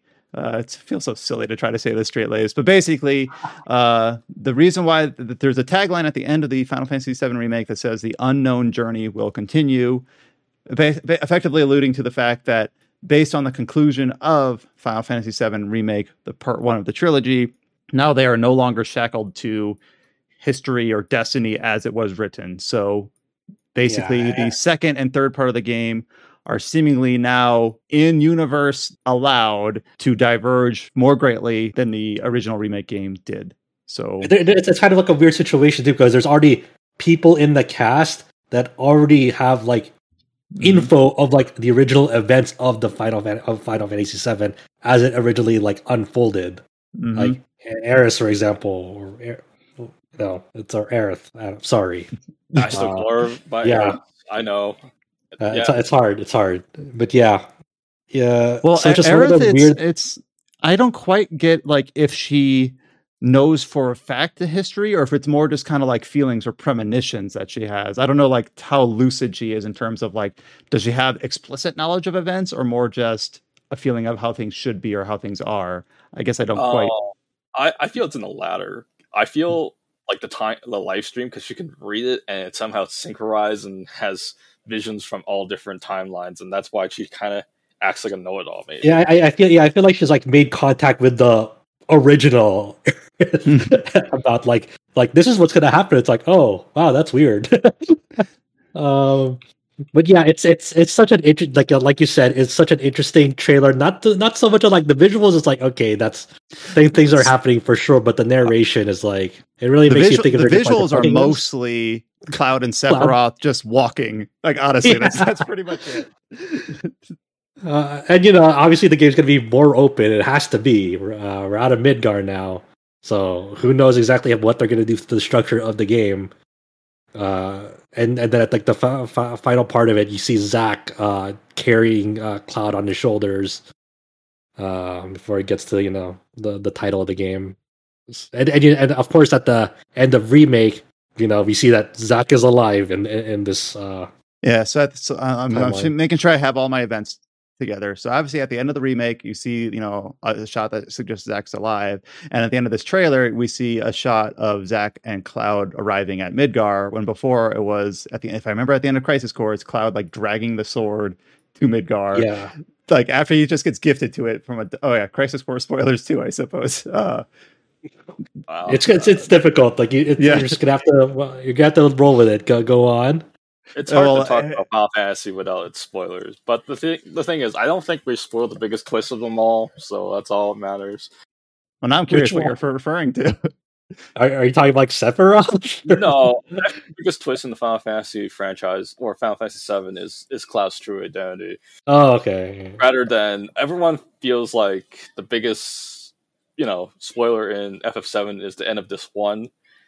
I feel that's more like shock value than story purposes, right? Mm-hmm. All right, so I pulled up a YouTube video of the end of Crisis Core. More on that later. Where Cloud is just fucking dragging the Buster Sword to Midgar after he just gets gifted it to him by dying Zack. Like, you just take care of that thing, man. But obviously, at the end of this new trailer for within an hour of Final Fantasy VII, you buy a better sword anyway. Well, that's just for like gameplay convenience. I know. But obviously, at the end of Rebirth trailer, it shows Cloud and Zack like arriving at Midgar together. So yeah. But at least I feel like in the remake that the Buster Sword's still useful for the end of the game. Yeah, on a gameplay standpoint, I actually really enjoyed that about Remake. One of my Remake, I reviewed it. I gave it an 8, but I actually from a gameplay standpoint, I really loved how the combat worked in that game, how the equipment worked in that game in terms of like you end up with like 6 weapons for each character, and they're all have different uses. They're like I won't say they're all viable, but at the end of the game, there's no clear best. Well, maybe now that people have like crunched the numbers, maybe there mathematically is, but there's no like overtly this is the ultimate weapon of the game. You have to use this. Just use whichever one you want. Not gonna lie. Speaking of reviews for this game, I don't know. Like do people just did we play different games? Like every time I remember when the game first came out, a lot of people in our Discord chat give it like a 6 or a 7 out of 10. I feel like this game is almost perfect. It's just different expectations, right? Because like when especially because I was talking with a friend like the other day, and like they're still bitter about like how the remake project is going, because there's still a lot of people that like wanted like a 1-to-1 straight remake of FF7, and that's what they were expecting. And then remake, by the end of it, it is very much not that. And Rebirth, from what we see, it is very much not going to be that. Nope. It is its own very different thing. Yeah, and to me, as I've already played those games, even like, and I know those people have already played those games, but for me, like, I think that's more interesting that they're doing a separate, different thing. I'm in the same boat too. I don't want to play the same game again. I played this like a million times. So with better graphics, well, we could just mod it, you know. Well, by the way, I still think like I played Final Fantasy VII on the PC version, which isn't a perfect version of the game, before the remake came out, so I could like be as like, so I can make the comparison more educatedly. That's not a word. As I could. Final Fantasy VII, I still think is a great game, and you should play it if you can, if you're able to acclimate to the fact that it was developed over 2 decades ago. But as for like the remake, I'm actually totally on board with it changing. The only thing about the remake part 1 that I just thought it was a little bit too backloaded. Like they basically like, welcome to chapter 18, you know, motherfucker. And then like 30, it's like the next 30 minutes are just like completely wild. Maybe some people like that, but I wish they kind of ramped up to it a little more. It's just that it just kind of bends a ton in the last 30 minutes of the game, last hour of the game. Which I thought they could have paced a bit better, but I feel like if they deleted the Hojo's lab, I feel like the game would have been. Hojo's lab was a bit, like we got to have a dungeon here. That was a little bit, nah. Like go back through the sewers to find the Leslie's girlfriend or fiance. Leslie's fiance who died, who was never named, and then you got to fight Apis or whatever his name again. I don't want to nitpick though. I love the game. I'm really looking forward to Rebirth, and then just to reiterate that like it was confirmed by Nomura, Hamaguchi, and Kitase that yes, this remake project is a trilogy, 3 parts, and they're already working on the final game as well as they're developing this one. So who wants to bet where the game's going to end? I don't know. It's probably going to be somewhere new. There's no, I feel like it's impossible to. If they're trying, like, I don't know how this game like still sticks with the original FF7. If they're gonna make it diverge this much, I have no idea. You feel like the ending of this Rebirth is gonna end somewhere completely different that we have no idea where it is. I think so. Or do people want to speculate it will end at this one of the original PS1 game? I think this will be totally, by the end of this, it'll be unrecognizable to the original FF7. I'm trying to think, like maybe the part of the game. Like the thing is like based on how far we were able to get in game 1, like how can they make this a trilogy? So the pacing is going to have to change slightly. But there's also stuff like the huge materia, like stuff they could almost cut that entirely. I don't think that really adds anything to the game. So if they like diverted from that, I'm not going to be like, how dare they not be faithful? I want to fight on a train as Cid or whatever. But maybe like the section of the game where if obviously this is making tons of assumptions on how the plot will even play out, but where you have to play as Tifa for a bit because Cloud is, injured and, out for the count for a bit. I guess spoilers for the original Final Fantasy VII. Like that might work where like part 3, you start playing as Tifa to get Cloud back on his feet. If they go that direction, even who the hell knows? Because now Zack's around. So like, yeah. Who the hell knows? Like maybe instead of playing as Tifa, who takes like the protagonist role for a short bit in the original game, it'll be Zack instead. No idea. Like trapped in the Advent Children universe. That's what I'm getting from the trailers. Like he's going into the church, and everyone looks like they're like sick and ill. It's like, oh, he just went to the Advent Children world by accident. And as we're talking about Rebirth, Alex Donaldson did put up another feature on the site that has kind of a weird title. It's about how he's talking about the story divergence possibilities with not Kingdom Hearts. I gave away the lead there with Final Fantasy VII Rebirth going full Kingdom Hearts, which I think is kind of an title. And because going Kingdom Hearts, I think kind of has like a negative connotation to it, just in general, even for fans. With that as well. But reading this feature, Alex is a big Final Fantasy VII fan, and it's actually pretty accepting and positive on what the possibilities are for the Final Fantasy VII Remake trilogy.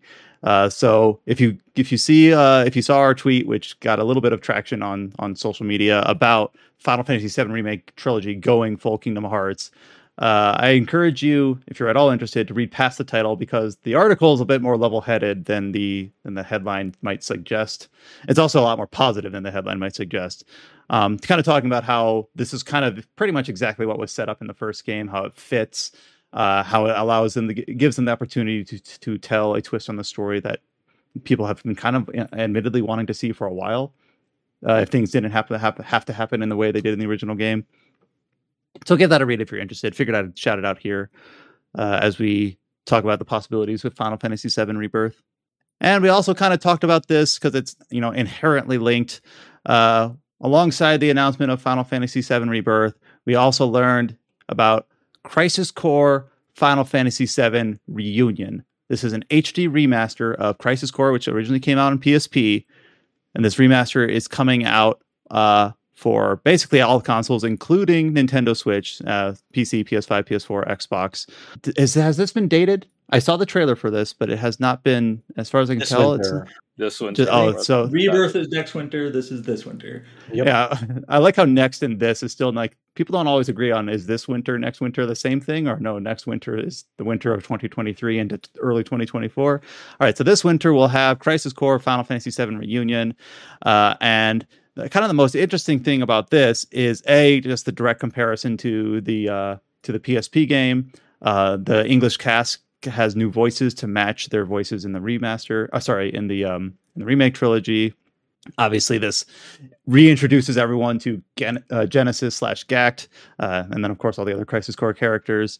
And like I kind of said, my memory of this game is a bit foggy. So if this is key information for Final Fantasy VII Rebirth, I don't know. It feels like a pretty smart way to reintroduce what had happened in this game preceding the events of Final Fantasy VII. So weird. It's so weird for them to label this as a remaster because, looks so different. It's very visually different, very more high fidelity. They definitely went back and redid fucking all the art assets in this fucking game, and even spruced up the battle system. So it's so weird for them to label this as a remaster.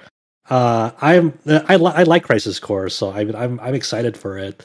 I always thought it was a very quirky game, but I like Zack's character. What was I going to say? Is this actually developed by CyberConnect, or is this actually in-house by in-house? There's no CyberConnect on any of this. Oh, man, I thought I heard rumors that it was CyberConnect. It's like, oh, this is what Final Fantasy VII Remake would have looked like if they were handling it. No. There's, as far as we know, there's all in-house with Square Enix at the moment.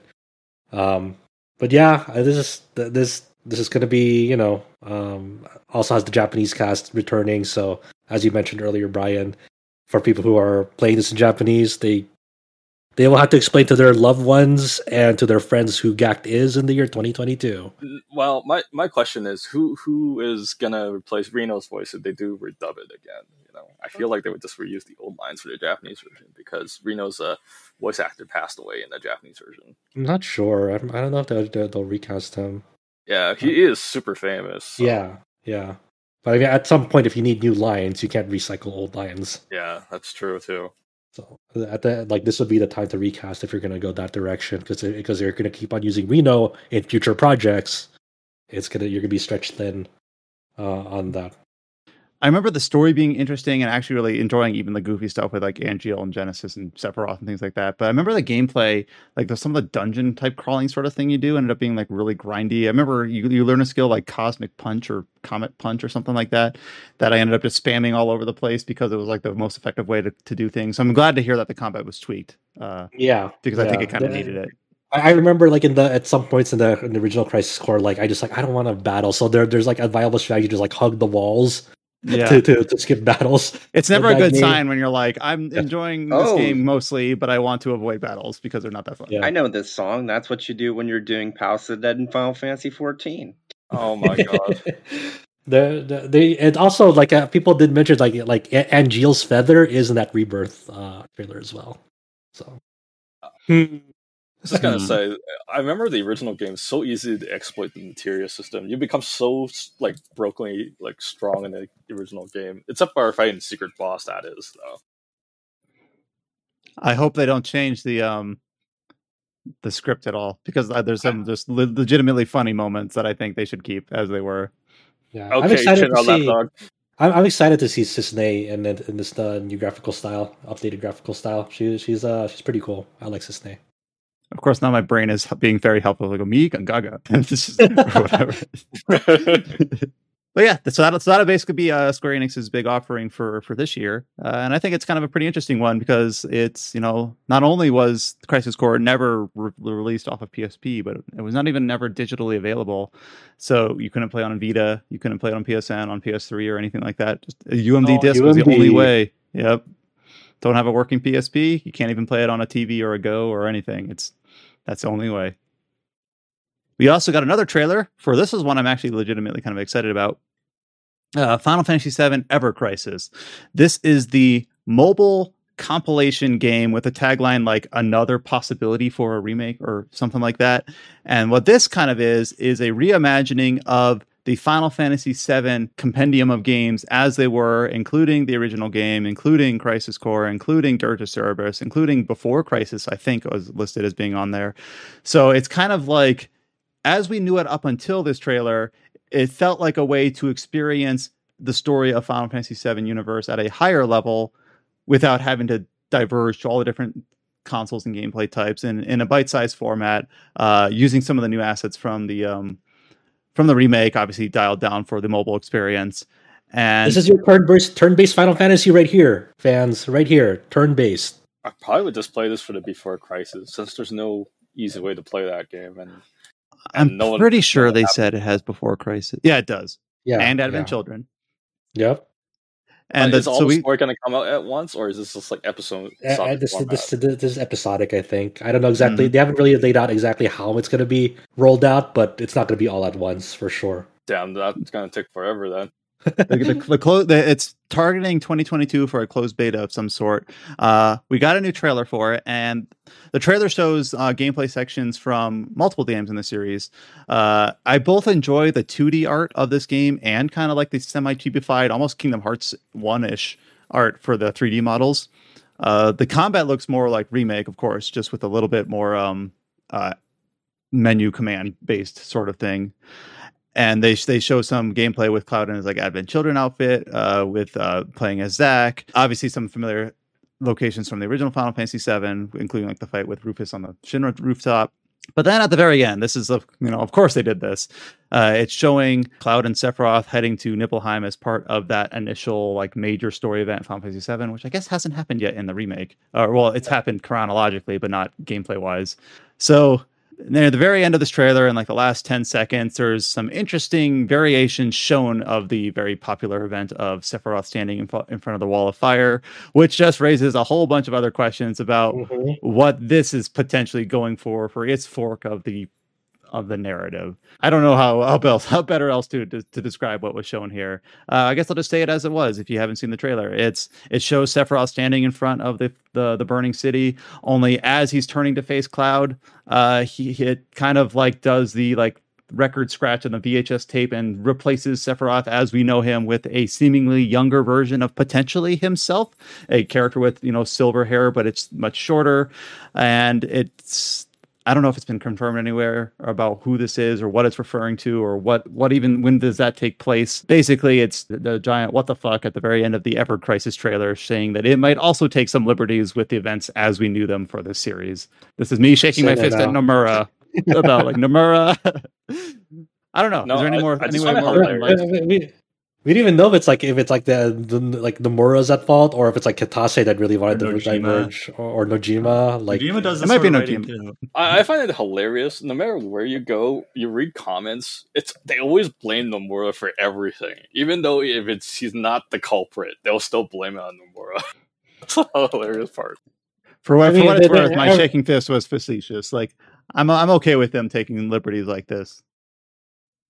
Go ahead, Josh. But you definitely see some of like a tiny bit of like what the monetization of Ever Crisis is going to be, because we were assuming that it's a free to play title. But you see, like throughout that trailer, that some people have like different outfits in it, so that might be part of it. Might be like they've confirmed what it is, like it's a weapon gacha. Is it a weapon or a character gacha? It's a character gacha. Where did they confirm that? I just saw it. Well, I saw a Reset Era thread last night where they confirmed it. Oh, that'd be interesting to see how that shakes out then. Yeah, there's some scenes of Era in a different outfit and Tifa in a different outfit. Yeah, last I heard it was like weapon with character skins, but I'm not exactly sure where those sources are coming from. Well, we'll have the closed beta later this year, which might elucidate on some of that a little bit. So I don't know. I'm still excited for this. I guess I don't really have any reason to like. Well, if I play it, I tried like the Nier gacha and it turned me off a bit. I'll try this, and if it's too onerous, I'll just watch the cutscenes on YouTube or something. But I still think that this is an interesting project. I think it would be cool if it had like a PC release also. But right now, it's still listed just for mobile. Because I just need to refresh my memory on what exactly happened in Dirge of Cerberus, and in I never got to see like Chow said before Crisis because that never came out officially in English. Funny you mentioned that the developers of this are the ones behind Nier as well. Applebot, they made the Nier Reincarnation. They're making this, so we'll see. And the last piece of news from the Final Fantasy VII stream, and this might have actually been shown slightly beforehand. I'm not 100% sure. Final Fantasy VII. This kicked off the event. Like this is the very first thing they showed. So Final Fantasy VII Remake is now available on Steam as of yesterday as we record. So obviously it was on Epic Games Store basically about exactly 6 months ago. So it seems like it was some sort of 6-month exclusivity contract. Now it's available on Steam. Don't know if it has any like significant performance differences between the Steam and the Epic version. No announcement of Xbox at all. I don't know if a significant number of people are waiting on that, but still seems to be not there quite yet. But cool to have it on Steam for those that have been waiting specifically for that platform. I found it interesting for that trailer that they also have like the Steam Deck logo as part of that trailer, and makes me think like I wonder if like more and more publishers and developers are going to start adding the Steam Deck logo for their upcoming game. And it's interesting because like even the footnote during the trailer says now available on Steam and Steam Deck. The fact that they're like explicitly calling out is like almost like a separate platform entirely is an interesting take. I guess that is kind of the way to go about it, because it's like just because it's on Steam doesn't necessarily mean that it's on Steam. Well, like playable on Steam Deck. So like pointing out that, this does work on Steam Deck. We've tested it. It's verified. It'll be a good experience is something worth mentioning when you're discussing game platforms, I feel like. Mm-hmm. I find the most hilarious thing is like all my friends bought this game again just so that they don't have to deal with the Epic Game Store. I bought it also. Like there's discounts to bring it down to $40. So I was like, okay, fine. I guess I'll buy it again. I only ever got the base release and the DLC on PS4, so I never got on Epic Game Stores. Maybe I want a little. Part of me is like wondering, should I get it on Steam? But since Final Fantasy VII Rebirth is coming to PS5 only first again, I'm guessing it feels like in a year and a half or whatever, we'll just be doing the same song, second verse, where it'll release on PS5 and then maybe on Epic again, and then on Steam later. Well, I don't know if the cadence will be any different. That they're developing for PS5, not PS4 this time around, so we'll actually get to see like what their vision is for just. Well, I'm not so sure, because the fact that they're like going out of their way to like shout out Steam Deck, maybe they don't want to go with Epic anymore. If it's like maybe they think there's more benefit in trying to push for a Steam Deck support or something, rather than taking the Epic cash for keeping it off Steam for a bit. Who knows? I feel the same thing too, though. I feel like this whole series got botched because of exclusivity. I feel like if they actually didn't do exclusivity deal, I feel this game would have been a massive hit. But now we're locked into PS5. Like, I mean, we're not. How many people are going to have a PS5 next year? Is it going to be a lot? Like, even at the end of the PS4 cycle, I don't feel like the install base is large enough to justify the exclusivity for Rebirth. That's my take on it. Well, we obviously don't know the financials in terms of like how much is Sony offering, how much is Epic offering, in terms of like minimum. It used to be, I don't remember if this was officially confirmed or if it was just scuttlebutt, but like the way that the Epic offering worked is that it was like they paid for a minimum sales like guarantee. Regardless of how well it's sold on Epic, they would get like the revenue as if they had sold some minimum value. Don't know for certain if that was ever confirmed. That was like during the height of the Steam versus Epic hoopla stuff. It's also worth considering that developing for a single platform at a time might just be the best way to get all of these games out quicker. Because maybe. Like I would not be shocked with the release window for this being late 2023. There is a chance that we get the third part in 2025. A slim chance, because it's like a 3-year gap between the original part 1 and part 2.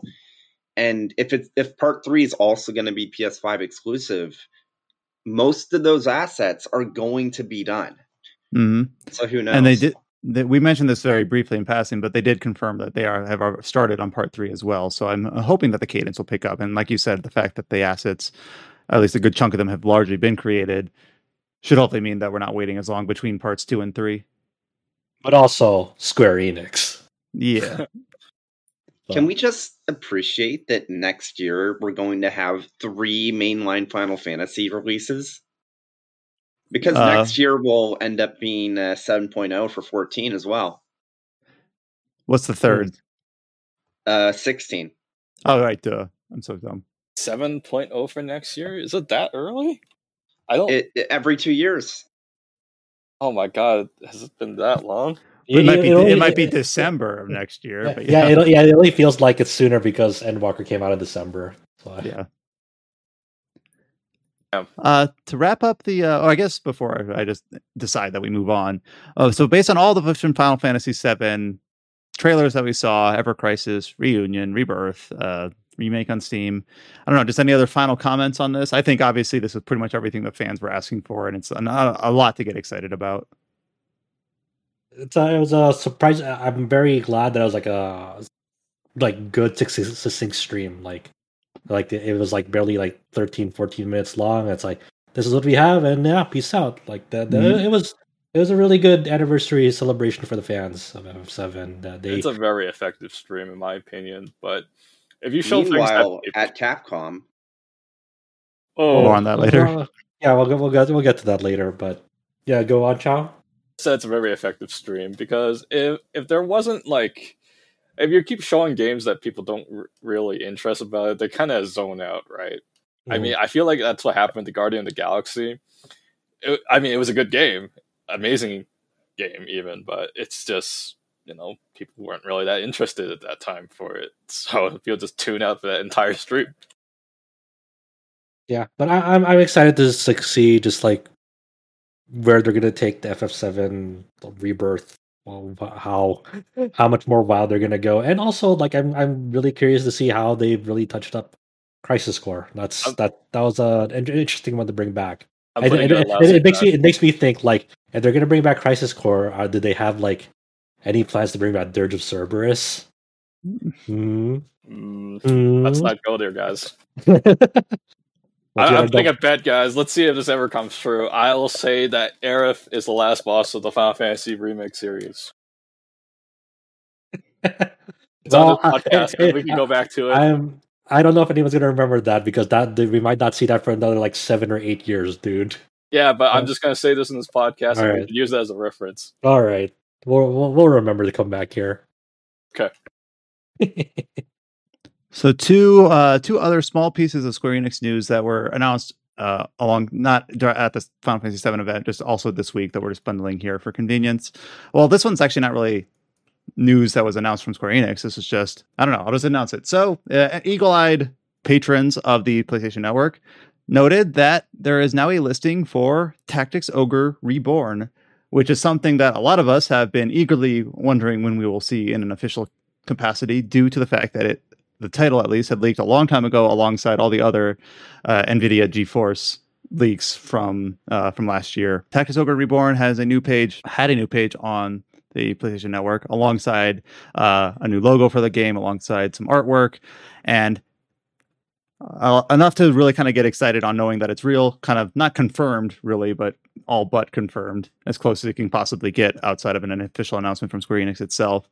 And I do know that Tactics Ogre Let Us Cling Together is one of the favorites for for Adams particularly, but is a well-regarded game outright. And maybe I'll just hand it off to Adam if you're really excited for Reborn, if what you saw from a short little snippet from the leak on the PlayStation Network is got you more excited or less excited, or if you're still just kind of been waiting for more official news. Well, when it was in the NVIDIA GeForce Now leak, it was called just Tactics Ogre Remaster, I think. And then, like, when that leak first came out, people were wondering how reliable is this and whatnot. And, the further we go, the more and more spot on it feels. Really revealing games like ActRaiser and Voice of Cards and Chrono Cross and everything.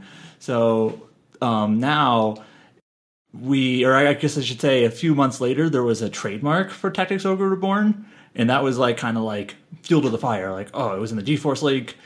Now we have a trademark, and now we have a store page. So it's just kind of like you said, we're pretty much all but confirmed that it's coming. Well, the store page seems to be dead now, but everyone's already grabbed all the assets from it. So. Yeah, the store page didn't have any text. It literally said dummy. But it had the key art and the logo. So first of all, we're sort of wondering, is it a new Tactics Ogre or whatnot? I know it said remaster in the NVIDIA leak. The art clearly shows characters from Let Us Cling Together, like Denim and Quechua and Vice. It's a very first meeting. So it feels like it's going to be another version of Tactics Ogre. Now, is it going to be a full from the ground up remake, or is it going to be just a really touched up Let Us Cling Together from the PSP version? Not sure. We didn't see any gameplay, just artwork. Yeah. So we're not sure about the platforms. It was obviously in the GeForce Now leak, so it's PC, PS4, probably Switch. Maybe who knows? Who knows? Poor Xbox. So in terms of when might this get announced? Square Enix usually holds a Square Enix Presents in the summer. They did the Final Fantasy VII event, obviously, and maybe that's it. So if this game were to get announced soon, would it be announced at an event? Maybe at a Nintendo Direct because they haven't had one yet. Who knows? But I'm excited for it. I really, really like Let Us Cling Together on the PSP. I think it's pretty much an all-timer. There's only just a few things about it that I would ask them to change. For example, this is probably the biggest one. When you get a new class in that game, it comes at level 1. Whereas even if your characters... Because in Tactics Ogre, you level up classes and not characters. And even if your classes are level 30 or 40, you get a new class that's level 1, you pretty much have to just baby them for a bit to make them viable. Okay, I guess I gotta take my level 1 class and have them throw rocks at these guys to gain experience. And it's just have them come in at some average level or something, just take out some of the TDM, things like that. That's the only thing. I wonder, are they going to add voice acting? I kind of hope they don't. The Sega Saturn version has voice acting. Yeah, but... Come on, we have Koyasu as Lance. Okay, come on. Is Koyasu Dio? Is that the right yes, just Dio's voice. He plays Lancelot Hamilton.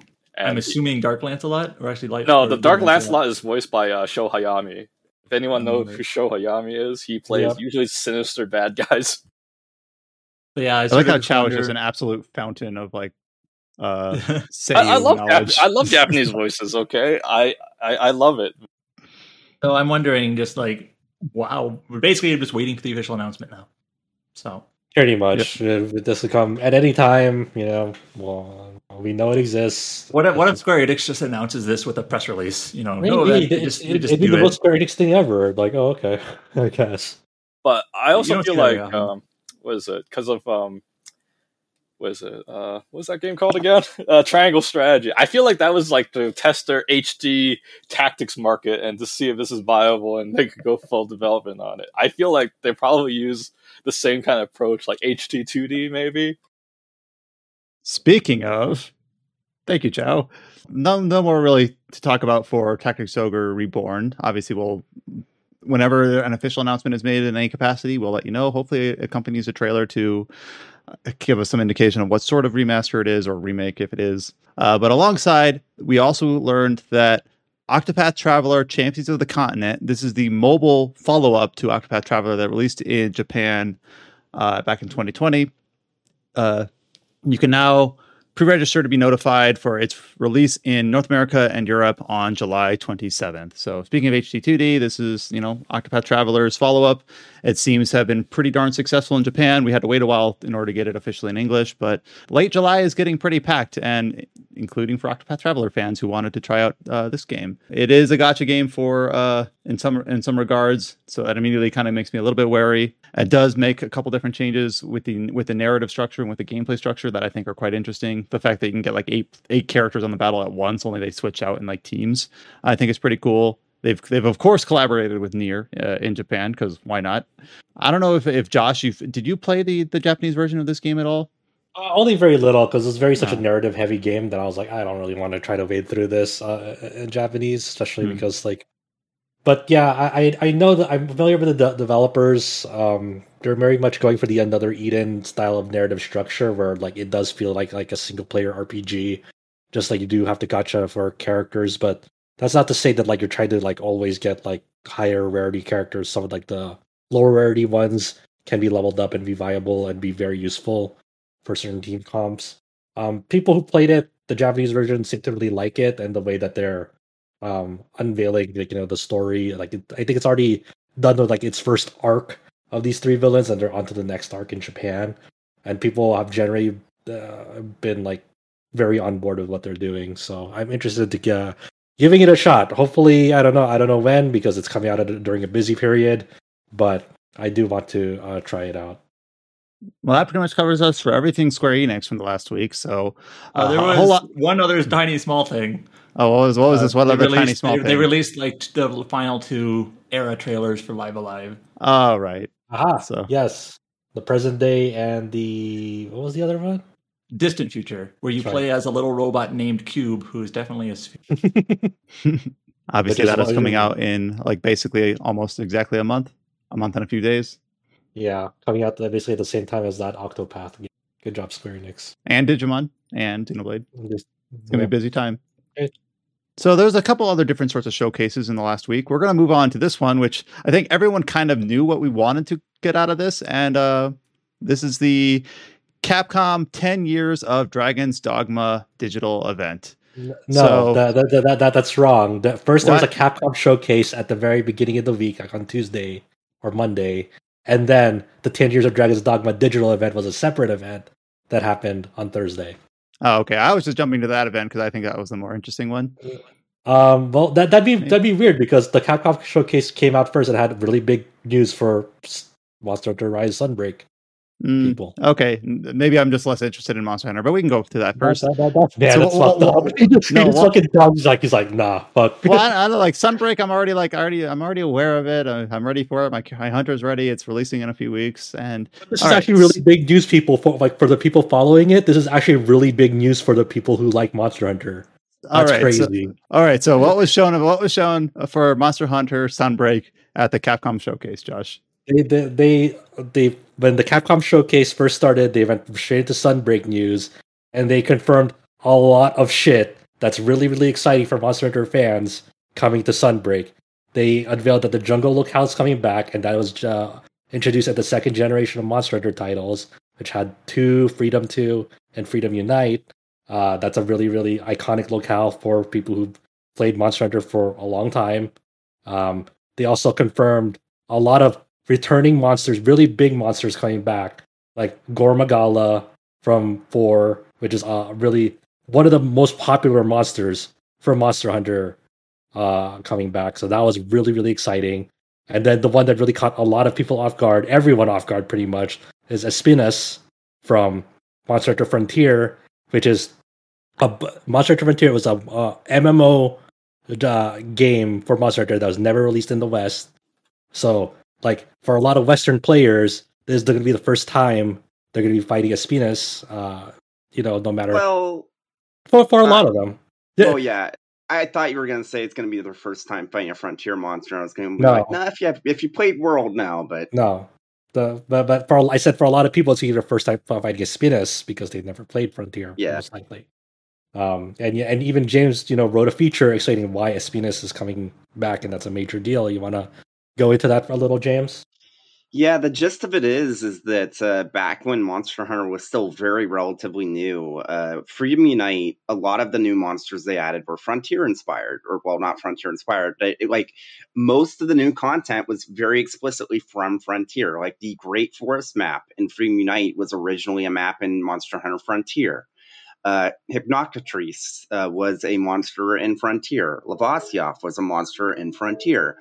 And apparently Espinas was originally like intended for Freedom Unite, but at the time, so many Frontier players were like, "Wait, so what are we paying a subscription for if all of our best monsters are just going to come to the mainline games?" And so it's been over a decade since Freedom Unite, and that was the only time we ever saw Frontier content in the mainline games.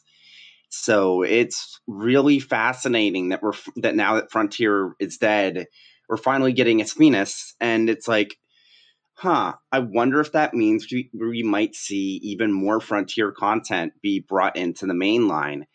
Because I do know that a lot of people at the time kind of weren't huge fans of the way that Frontier kind of handled things. They felt that monsters were too flashy, that the moves were too flashy. But the funny thing is that the mainline series is kind of caught up to Frontier in that sense. So it makes a lot of sense that the more grounded Frontier monsters might be brought over because they'd be a great fit. Yeah, and also they showed off the subspecies for the Daimyo Hermitaur and Pyrarachna Kadaki, and those look really cool. And then they released the demo earlier this week on June 14th. So people can try that out now. They can fight against Astalos and the new flagship monster Malzeno in it. So and try out like some of the new switch skills and the switch skill swap mechanic in that. Also, to round it off, they announced the roadmap for Monster Hunter Rise Sunbreak, and one of the very first things they're bringing to it in free title updates, they're bringing back Lucent Nargacuga from Monster Hunter 3 Ultimate, along with the Forlorn Arena map.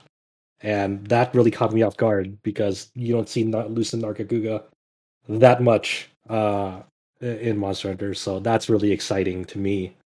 So to me, when I saw this news, I'm like, this is freaking awesome. A lot of people were kind of like, on Sunbreak, like it's cool that it's coming, but I think people really, really, really, really like got excited for it once this new batch of info came out, and once they like kind of gave a better idea of like, okay, we're really pulling out all the stops for Sunbreak.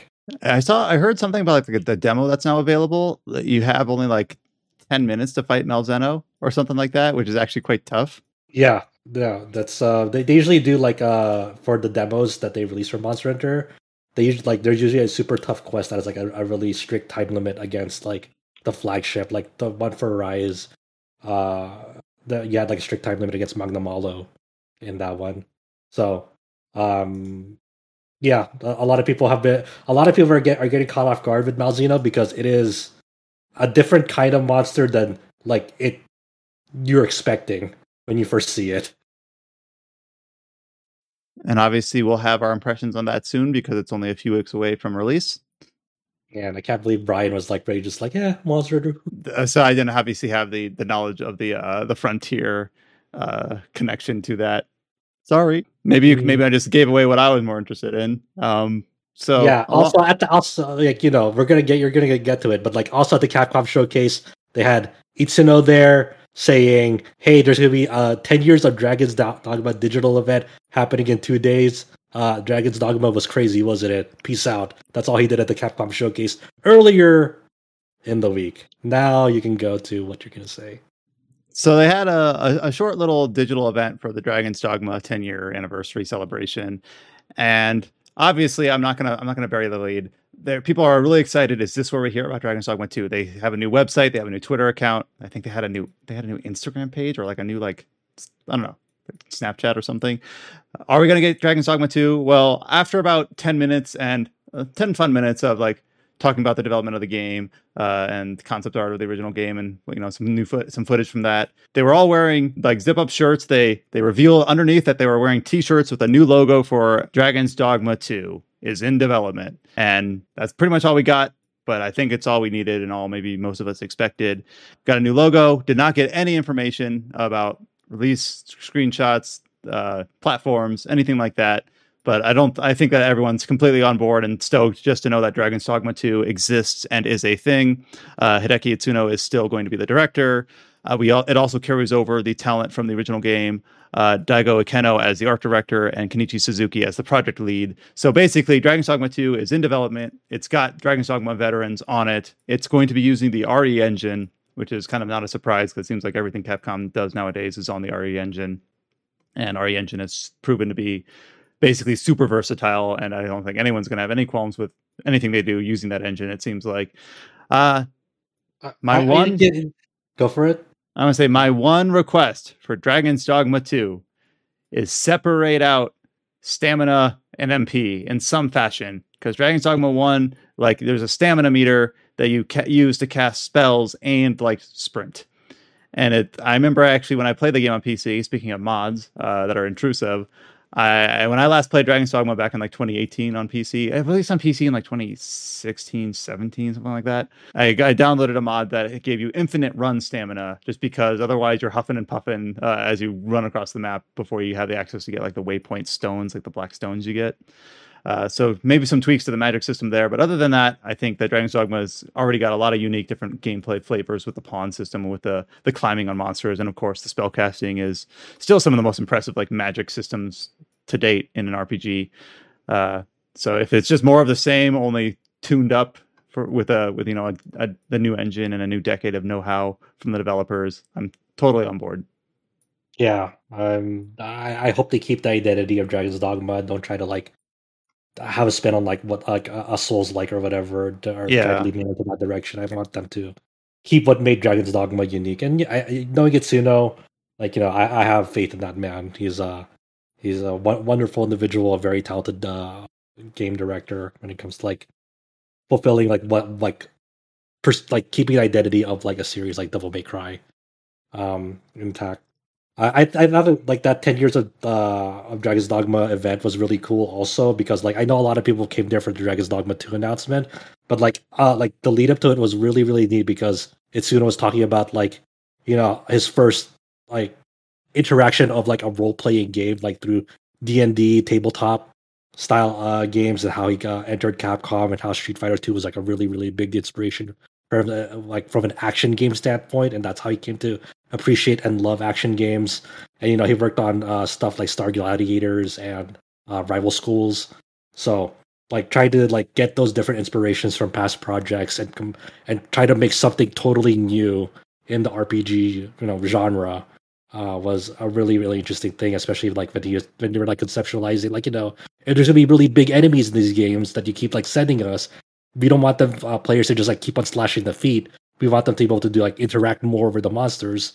So that's what brought about being able to climb monsters in the first Dragon's Dogma, and also like they wanted something like offline but online, and like how they conceptualized like the pawn system in that game. Like it's all really, really neat stuff like a game development standpoint that he got to share briefly before unveiling the sequel. So I think they struck a good balance.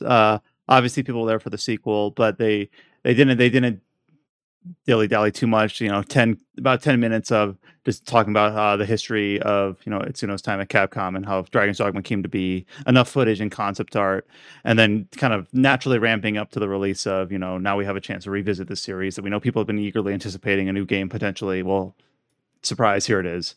So I don't know. It felt like a really good, well-paced video that wasn't too long in the tooth. So Dragon's Dogma 2, we know Alex is excited, and probably will be a ways out now, but cool to know that it exists. And like you said, faith in Itsuno, because Dragon's Dogma 1 was unique and had a flavor all of its own, and is available on PC, PS4, and even on Switch. It released on Switch back in 2019. So if you haven't played it, I do suggest it. It's one of my favorites.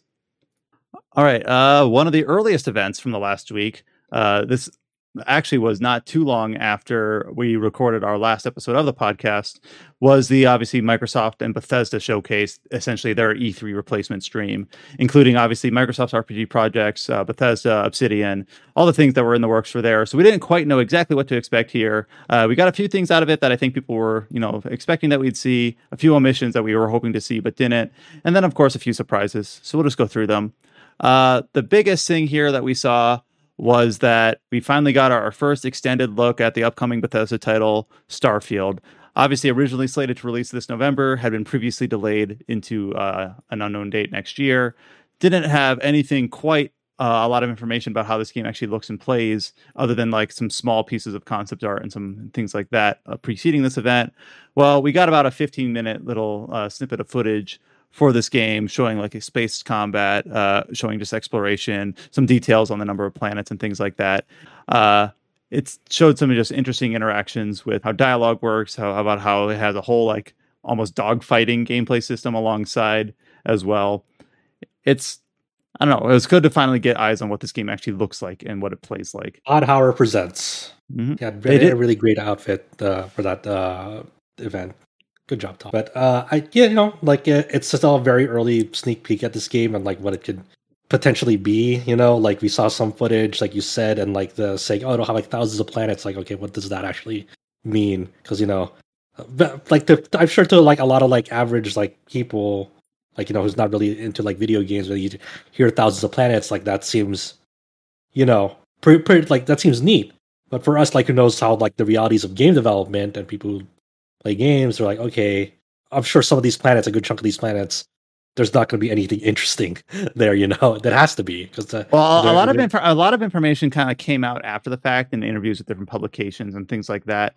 I don't know if I've got them all synthesized here in my head, but they did mention that several of the planets do use a sort of procedural generation. They did mention that there's like 3 or 4 main cities, so it seems like that there's like kind of a golden path where it's like these selection of planets are like the key bespokely made ones, and then the other areas are more like radiant, where other planets are there for some sort of like resource scavenging or to like fill out the world and things like that, but won't actually have like bespoke stories written in them. At the same time, though, they did reveal that the player protagonist here, the game can be played in first or third person. The dialogue is in first person. The protagonist is not voiced, which seems to be a response to the Fallout 4 experiment where they decided to voice the protagonist to kind of a lot of scrutiny, which I actually think I really enjoy when my character isn't voiced in these, because usually you're talking to a character, you're selecting a dialogue choice from the bottom of the screen, and once I select one, I don't need to hear the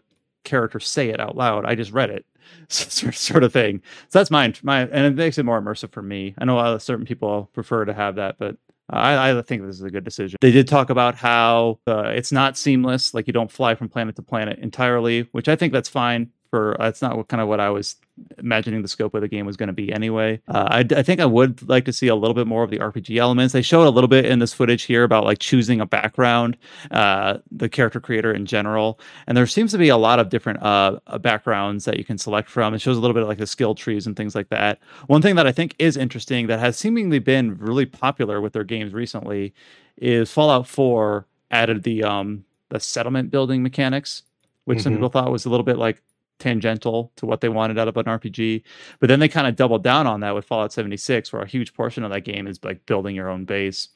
Here they've kind of tweaked it seems like, and they had a whole section about building your own spaceship, and it seems, based on the small bit of footage that we saw, like really, like I have a trailer up right now and I have it screenshotted where you have different like vendors which make different like parts. Your ship will have different stats like engine, shields, things like that. Different sorts of a whole economy based on buying different reactors or buying different ion beams and things like that. Cargo, jump range, mobility. So it seems like there's almost like a game within a game in terms of spaceship crafting, which I think could be potentially really interesting. So I don't know. There's a lot to see here, and there's a lot to chew into. It's hard. We did a pretty good job diluting it all down into like a 15-minute montage, touching on all the different systems. Yeah, I think I need to see more, like, because it's definitely, it's like one of those weird things. Like you said earlier, it's like when they reveal, it's like, yes, that looks like a Fallout or a Skyrim in space. That's what it would look like, and I need something I don't know. I want to see more. What I want to see is something like unedited. I wanted to see like someone picking up a controller and just playing and just saying like, what does it look like to pick up a quest? What does it look like to look in your log and see where to go and where the objective is? What does it look like to run into an enemy and have to get into combat? And then I think I want to see like what do traits look like? Like how does like building your character look like? Like what sorts of like I don't want it to be like, because I don't want it to be like, oh, you can like shoot the gun better to be your traits. Like I want something that like really embraces like the space setting and what that entails. Alongside it, I just don't want it to be like, oh, it's just a Fallout, but you just happen to be in space, but you still have like identical traits and skills. You know, one thing I hope they get rid of is everything when they showed like the combat footage here. First of all, the combat footage looks a little bit like not a great frame rate, so it's still in development. I think it's good that they pushed it back. But every time he defeats an enemy, there's like an EXP flag that shows up in the center of the screen with like the bar filling in like how close they must be to a level up. It almost feels like to me like that's almost serving just the trailer, like, yes, this is an RPG, you get EXP when you defeat enemies. I'm like, I don't need that. I hope I can turn that off. And usually these games have some degree of of how you can edit what shows up on the UI. But to me, it just felt like, yep, this is an RPG. 5 EXP for killing that spacer. 5 EXP for killing that spacer. Like that seems a little bit silly.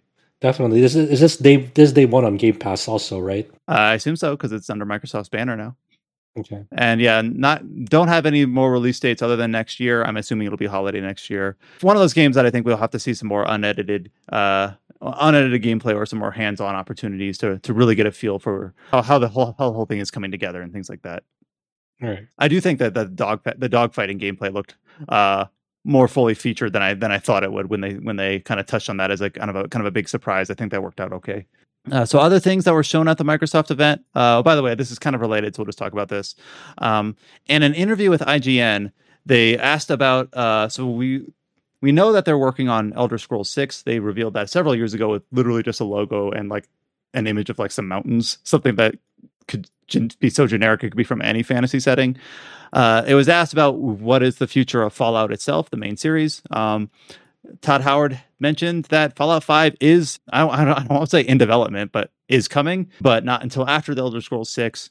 Long story short, Fallout 5 is a long, long, long way away. This was not an announcement at the event. This was like answering an interview question. You might be like, why even talk about it then? Well, they talked about it because they were asked about it. So Fallout 5 is not something they're giving up on, and it's just that they only have so much manpower, and Starfield is their major project of the last several years, and Elder Scrolls 6, of course, is still in early development. Fallout 5 will be after that, so I'll be waiting on that for a bit. They did announce a new expansion for Fallout 76, The Pit, or Fallout 76 Expeditions The Pit, one of those names that has both a colon and a hyphen.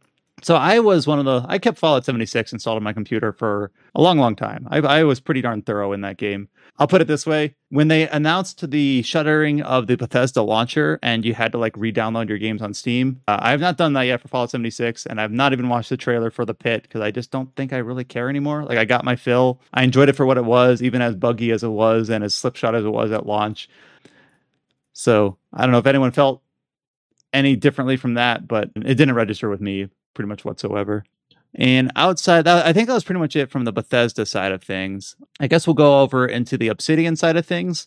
We were hoping to potentially see some more footage from their upcoming RPG Avowed, which takes place in the Pillars universe. Long story short, we didn't see that. Instead, we got a trailer for a new game called Pentiment, which is a narrative-focused dialogue. I don't even know if RPG is quite the right word. But it's an adventure game that takes place. When does it take place? 16th century Bavaria. I was about to say France. I'm like, wait, it's not France. 16th century Bavaria. So it takes place in like the late Middle Ages. I don't know if you'd call that early Renaissance. I hope I have my centuries right here. The trailer has a very like distinct kind of unique art style that I think some people were put off by. But the trailer is pretty much exactly what I described. It's basically dialogue choices in terms of knowing, almost like an adventure game.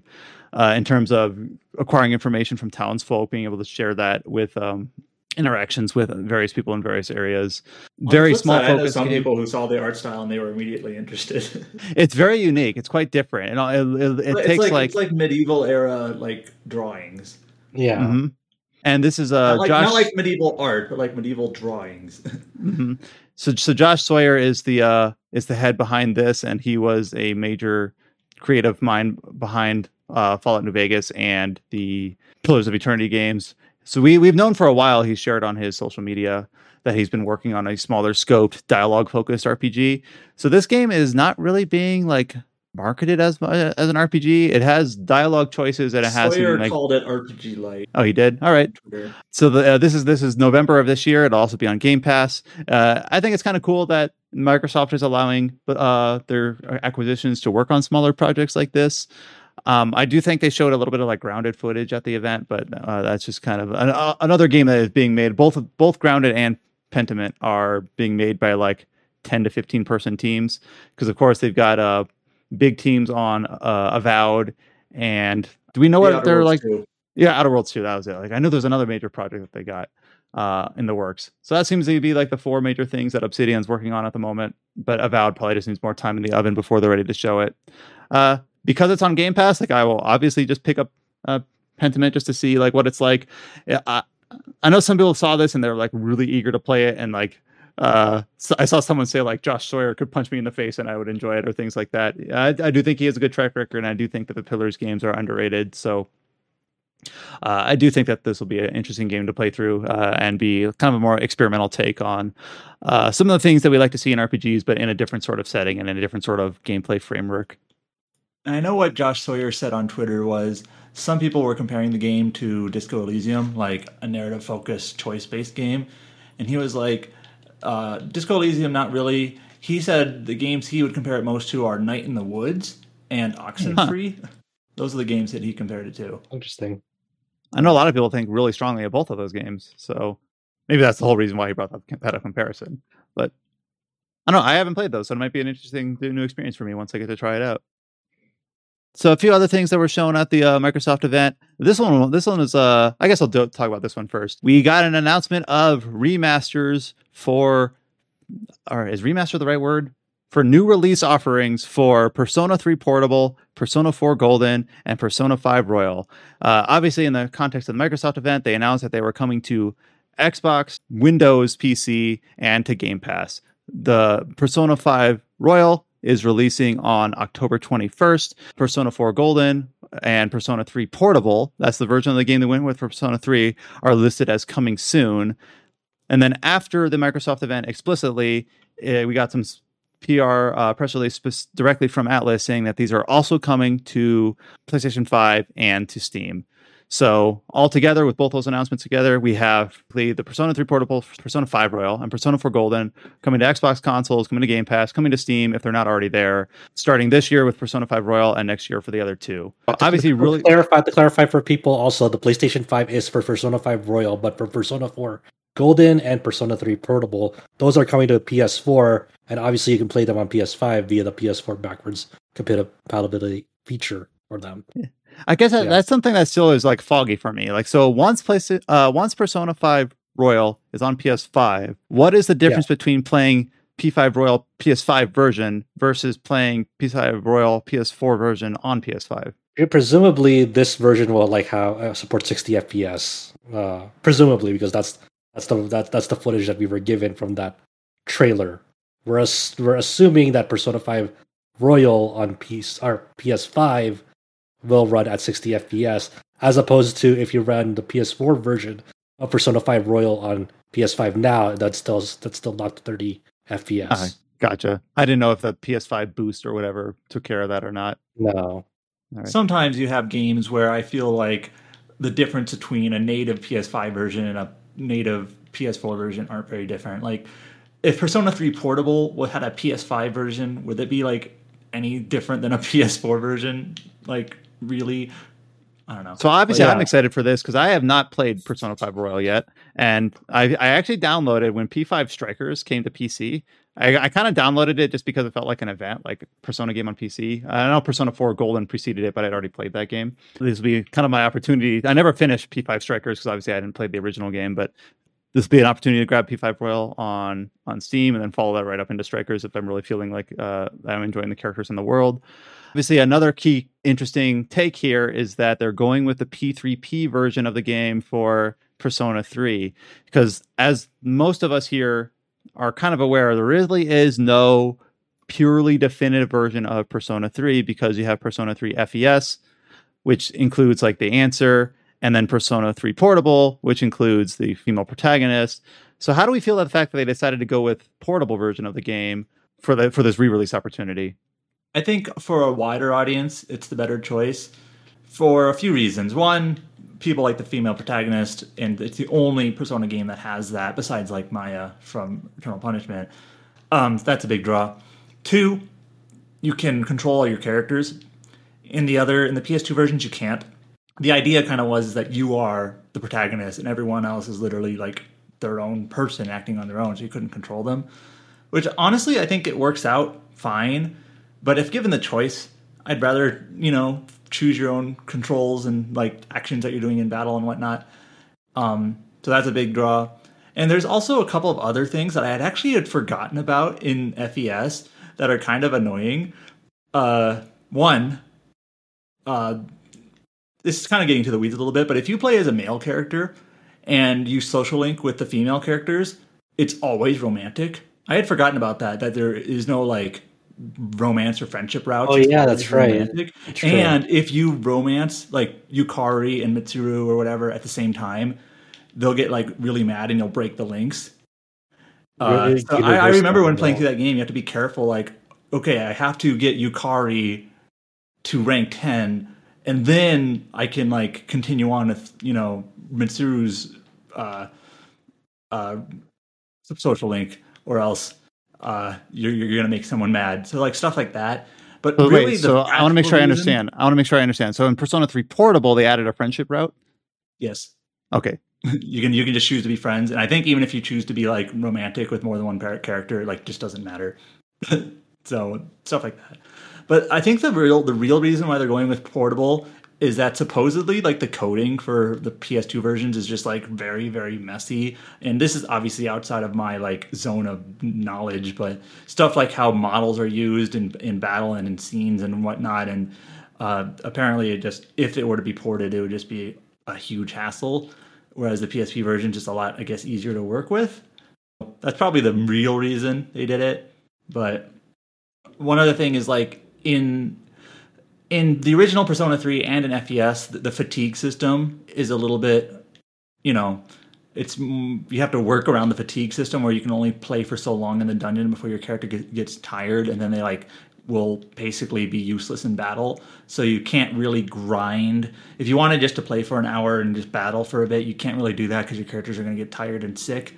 Whereas in the PSP version, they basically got rid of that. It's still barely there, but really just barely. So you don't have to worry about fatigue anymore, which a lot of these re-releases for Persona games, they do that. They kind of make them as frictionless as possible, for better or worse. But yeah, stuff like that, I think for a wider audience is more palatable. So before even this announcement had come out, you had played recently through Persona 3 Portable, just on a whim because you had played the FES version. And I actually played Persona 3 Portable because I was kind of clued off that this was happening, and I was just like, I want to do this version so I can talk to it. Well, it seems to have paid off. Do you think people lose anything by the fact that when you're like exploring the schools or anything, it's all menu based now instead of actually moving the character?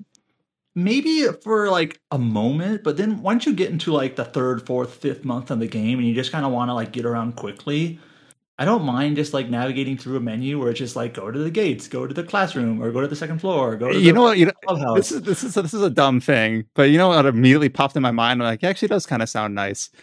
I'm comparing in my head from a different video game series the base mechanic of like Fire Emblem Path of Radiance versus the monastery from Fire Emblem Three Houses, and I'm like, you know what? Sometimes a menu is just fine. So. Just like I just want to go to the barracks rather than actually just like walking over to the barracks. Now, I know some people are like, well, the portable version doesn't have like the animated cutscenes, which fair, but there's not that many of them. There's like 5, I think. There's not that a lot. Sorry, I was gonna say, I think that is a problem with the Persona games, the newer ones. That once you're so far into the game, the schedule just becomes a routine. You just don't care about anything. You just keep doing the same thing over. What about so in terms of the presentation, it's fine, I think. I was gonna say, what about the loss of the answer? Do you think that's a big deal? The answer is not very popular. I actually like it, but it really more draws to like the Persona series more dungeon crawling routes than the like social link stuff. So like if you're a dungeon crawler head like me, you might like the answer, but if you're just like wanting to, hang out with the characters and whatnot and do social links, you can't because it's not really that. And some people don't like the story. I think actually the story is fine too. You'll hear a lot about how Yukari is treated in the answer, but I think it's actually like, it's actually kind of thoughtful and works out, I think, even if it's not like perfect happy rainbows, because that game is not perfect happy rainbows. But yeah, it's one of those things that like me, I like the answer. Most people probably wouldn't and don't care that it's gone. I'm in that boat. I thought it's fine. I didn't mind the answer either. I didn't like the gameplay aspect of it. Aegis didn't really have much control over the personas that you can use. Like the fusion system is completely bonkers because you don't have the what do you call the kind of like encyclopedia where you can use like past compendium. That thing is completely missing in the answer, so it becomes just like cumbersome to get the persona you want. It was just annoying. And yeah, I did not like the answer in the gameplay wise and story wise. I felt like it's just like kind of like filler. It's like, yeah, I know about this stuff. It's just feel like the characters just have trouble moving on, and it's to the point. And it's like I don't need it. Didn't offer anything new. And I know we focused most of this discussion on this news bit about Persona 3 Portable, because obviously I think that's the most interesting part of the bunch here. As soon as Persona 4 Golden came to Steam, I think people were kind of hoping like, well, it's going to get a PlayStation port, right? Well, here it is. And then obviously Persona 5 Royal coming to PC is also a big deal. And that's the one that's dated for this year. So exciting. There's P3 Portable, the fact that they had to decide between two versions to go with. And it's the one that was like least accessible before this announcement. I thought it just lended itself to being the kind of the key discussion point there. But really kind of cool to see that now we're in a world of multi-platform Persona kind of just being a thing now. Yeah, it was insane. It's crazy. I think it was funny. You had the 48-hour scramble after the Xbox announcement, and then they were very very. It's only for Windows Store PC because they were holding back the announcement for 48 hours for the Steam and PlayStation announcement, which is sort of amusing, I guess. Yeah, like we have a 6-month store exclusivity, and then we have 48-hour news of platform exclusivity, which is like, sure, make that paper, whatever Microsoft is willing to get you. Does that even do anything? Then again, I don't know. I feel the same way with the Street Fighter 6 announcement. Well, the thing is also like, oh, go ahead about Street Fighter 6. I was just gonna say, it's like when you hear Street Fighter 6 being announced and you see it in a Sony conference, it's like, oh my god, is this gonna be a Sony exclusive again? Oh my god, please no. Then, just to be clear, like for example, a lot of games are like shown in the Nintendo Direct first. Like I think Chrono Cross was. At the very least, I know Legend of Mana. Yeah, Nintendo Directs do that often with Square Enix. And then, but like usually, how it is like, for example, I'll use Legend of Mana as an example. It's shown in Nintendo Direct, and like as soon as it's over, Square Enix releases a press release saying Legend of Mana coming to everything. It just was shown in the Nintendo Direct. But this case, they showed the Persona games, and Atlus released a press release at the time saying coming to Xbox, and everyone was like, "What about PC? What about PS4, PS5?" And there was like rumors and leaked like press releases, like is it coming or not? But Atlus didn't actually say anything until like 2 days later, so it was kind of awkward. They just kind of held on to it for a while, just because they can. Well, it's probably how to try to get people to associate Persona with Xbox. Yeah, I bet you there's definitely some money exchanged hands behind the scenes for them to, get that, just associate Persona with Xbox for at least 48 hours, and then. I don't know, man. In Persona games, there's always a menu color that represent the game. Red for Persona 5, yellow for 4, and blue for free. Green can be for Persona 6, guys, and it'll be Xbox exclusive. Yeah. Yeah. I think green would make a cool UI color, and if anything, it would just be potentially announced in like an Xbox event. That would be interesting to have it announced at an Xbox event, even if it ended up being like multi-platform. The real question is, do you think the older Personas are gonna come to modern platforms now? No. Eventually? No. Dang. Wow. No one even entertained the idea. That's crazy. I think it is possible for like other PS2 games like Digital Devil Saga to get like the Nocturne treatment, maybe. But I think that's more likely, even if not very likely, than Persona 1 and 2. Look, man. That's my thought. P3P is coming over. Get the rest of the PSP Personas. Come on. Nobody cares about P1, and P2 is kind of... I don't know. I feel like they had to redone the entire game a lot for modern audience, and they don't want to put that effort in. Dang. Alrighty, well, you heard it here first. No one's a believer except me. Just like Chow was on record for earlier, you're on record that are you confident they'll bring P1 and P2 outside of their cage? I have to believe because no one else will believe. So we also got some announcements. I think that's it from Microsoft's Direct Studios. We didn't hear about the new Fable game. We didn't hear about anything else in terms of the games that they have been working on with some of their internal studios. Got a few like third-party announcements that were shown at the Xbox presentation. The most interesting one of this is probably from Team Ninja, and this is from publisher Koei Tecmo. This is the Nioh team. We've been kind of wondering, at least I've been kind of wondering what they've been working on since the release of Nioh 2, which is one of my favorite games of the last couple of years. They revealed a new action RPG called Wolong Fallen Dynasty. So this is a game that takes place in the Three Kingdoms era of ancient China. And actually, right before this podcast, I was asking Josh and Chow, who are a little bit more well-versed on this just region of history, about exactly like what period of time this is. It's the time that's depicted in the Romance of the Three Kingdoms novel. And this trailer is mostly a cinematic trailer. I'm actually entirely a cinematic trailer, just kind of showing the vibe of the game. And it's not that far away. It's slated to release in early 2023. It was shown at the Microsoft event, but it's also coming out for PC and PlayStation 4 and PlayStation 5. So I don't know. What do we think about Team Ninja's new game from the Nioh team? I think it was really funny that they were teasing Lu Bu at the end of that trailer.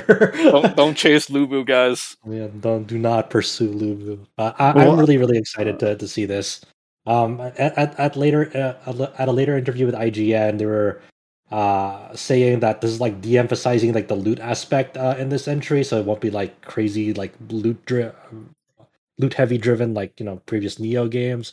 It'll also have a jump button, so that's the only other details they've disclosed about. I don't know. It sounds like they're aping Elden Ring if it's got a jump button. I was just gonna ask, do you know who the protagonist is based on that trailer, or you have no idea? So it's one of those weird things, like they said it's gonna be player created, but based on the title, like it may be Zhuge Liang, because Wolong is kind of a translation for sleeping dragon. Oh, okay. Yeah, which is pointing to Zhuge Liang. But I don't know exactly if they're gonna go lean in that direction based on the title alone, because I think they're saying it's a player created character, right? So that's the same thing with Nioh 2, wasn't it? You get a player-driven avatar as your character. Versus the first game where you get to use what was his name? William something? Forgot the Nioh 1 main character's name. William Scottish man. Okay. I don't know. My friends just call him the first weeaboo. That's what they call him.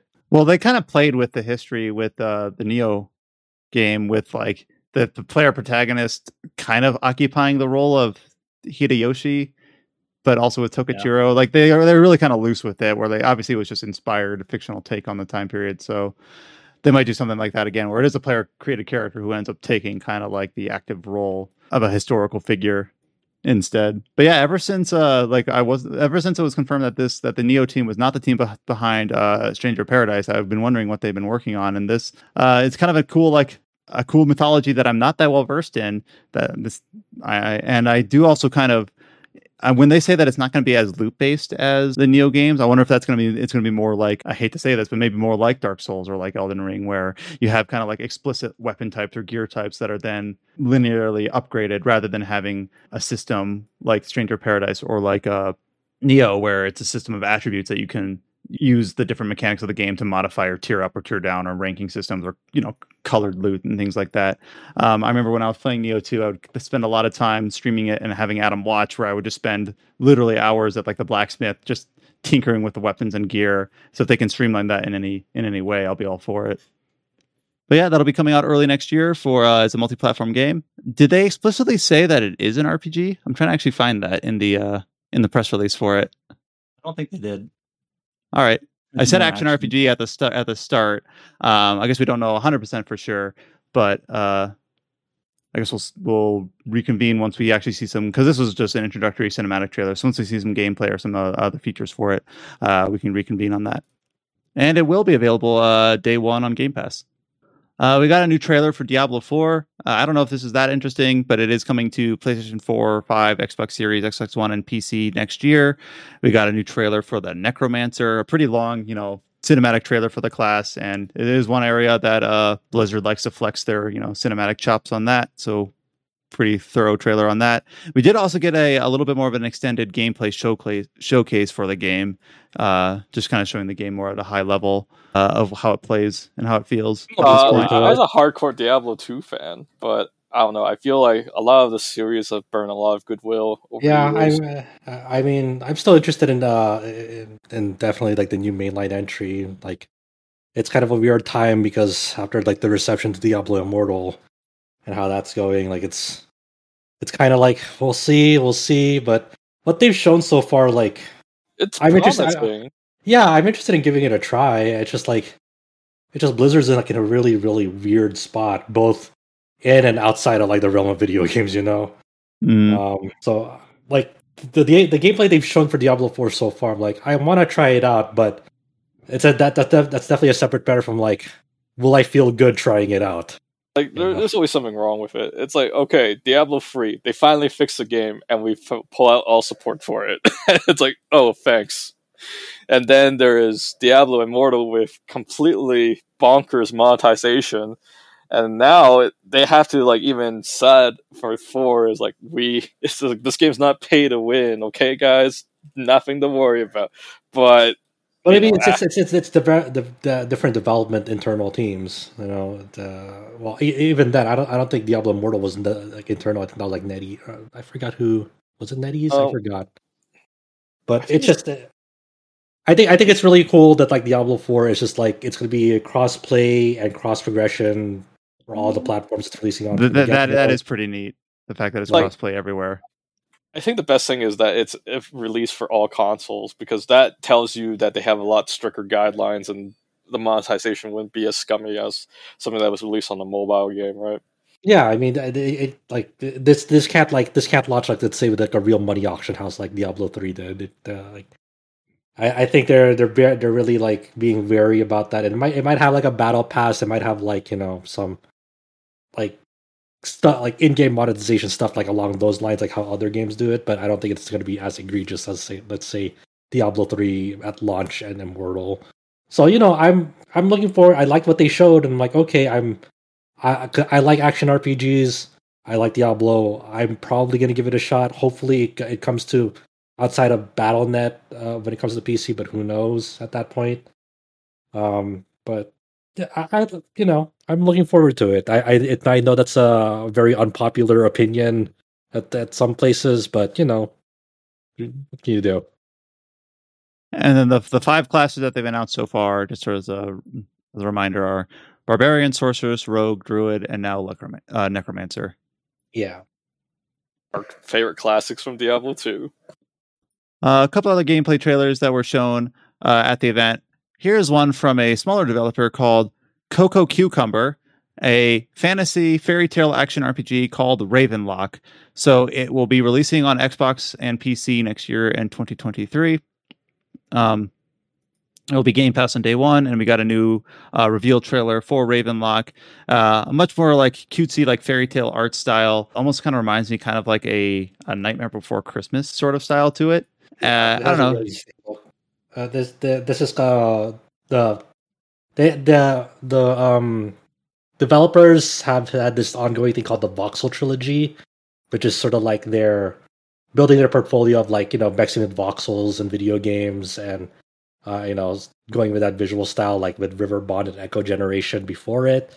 So that Ravenlock is like the finale of their Voxel Trilogy. And I think it looks really, really cool. It has such a distinct look. It has such a very fantasy-esque, like you said, Nightmare Before Christmas, but kind of like a more corrupted fairy tale type of vibe to it. And it looks pretty nice. Like I'm really glad that they showed this off at at the Microsoft showcase, because I don't think I would have ever seen this if they didn't put attention to it. Kind of like Coraline, but not quite as dark. It's a little bit more cheery than that. But yeah, it's kind of just its unique graphical style. I think is really kind of cool, and it's kind of the most distinctive feature for that comes clearly through the trailer. But yeah, it'll be coming next year. No explicit time, but it's one of those Xbox PC joints. So it will be coming to Game Pass day one. And the last thing that we saw a new trailer for upcoming RPG Flintlock: The Siege of Dawn. This is a game that we've talked about, I think, at least once on the podcast before, from Kepler Interactive. It has been delayed. It was originally supposed to be released this year, I believe, but it was delayed into 2023. It is releasing on pretty much everything except Switch. It is coming to Xbox Game Pass day one. That's why it was showcased at the Microsoft event. Open world action RPG. Yeah, I mean the main character has like an interesting tool arsenal. They have like a hatchet and like a musket on them, which is okay, sure. So the trailer shows like a bit of the combat footage, and they have like a fox-like creature called Inky who assists them with casting magical spells in battle, and helps them out through platforming stuff. It had a pretty strong showing at the Microsoft event. It just kind of came out of nowhere for a lot of people. It's like, oh, it's that. For us, it's like, oh, it's that game. They haven't shown gameplay of it until now, and that looked cool. What they showed of it. Yeah, we got some behind the scenes footage before about the world and the environments, but not this trailer was basically 2 minutes of combat and traversal. So for our first extensive look at how the game will look to play and look and feel to play. But yeah, maybe it might be one of those diamonds in the rough for next year. We don't know, other than 2023. They pushed it back. I guess they say early 2023, but it's kind of up in the air at this point.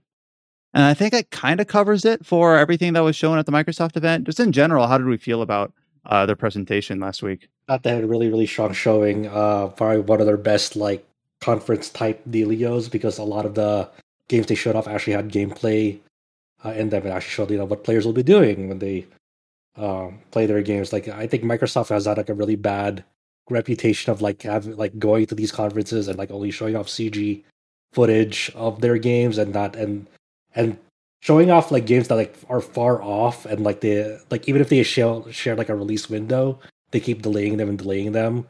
So this one felt more tangible and more realistic than the others, because they were very clear in saying these are the games that are coming out in the next 12 months for the Xbox. And and you can see that a lot of them, it's okay, yes, I can see that this realistically looks like something that you could be able to be played soon. Yeah, I remember when they had one of their first reveals after they showed off the new Fable game and the new Avowed teaser at the same event, I believe, which were both right in our wheelhouse, but also both so far away, which is why we haven't seen them since. So I do agree that it's kind of nice to be able to say here are all games that are stuff that is ready to show, and something that you'll be playing in not too long, and not something you don't have to be waiting on for forever. Yeah, I guess I say that, but then they also did, tied to this event, talk about Fallout 5 in an indirect manner, but at least under their internal studios, a little bit more focus on stuff that will be playable on Game Pass within the next 12 months. And let it not be missed that the fact that every game shown off is coming out within the next 12 months implies that we're finally getting Hollow Knight Silksong within the next 12 months. Yeah. That was still a really funny trailer, because hey, there's a Silksong trailer here, and then there's still no release date or window shared for it, aside from that 12-month window, obviously. But I was it's cool to see it there, but man, I was really expecting a release date at this point after that. Did they show Hellblade 2? No. Nope. Oh, that surprises me. It's not really in our wheelhouse, but it feels like that's the game that has been kind of at the forefront of a lot of their conferences since 2019, right? It's been a while, but good things take time, I guess. We also did have this week the PC gaming show.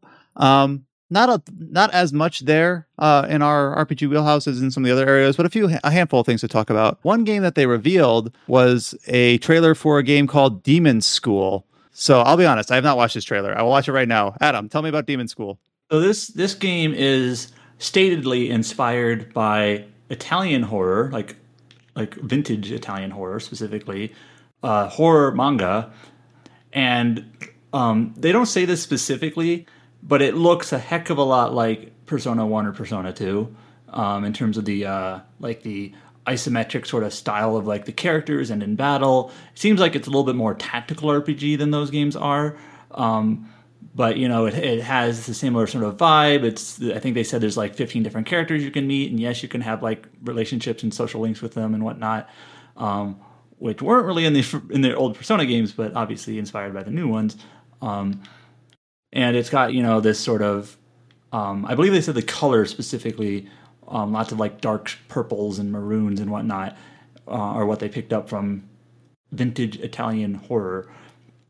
So it looks like, tactical RPG school sim, like literally in horror. It's like trying to blend like modern Persona systems, but with that look of older Persona games. Like you definitely have like that counter at the top right corner of like what day it is, the weekend. And then, like in the older Persona games, you can travel around via a menu of like different parts of the school.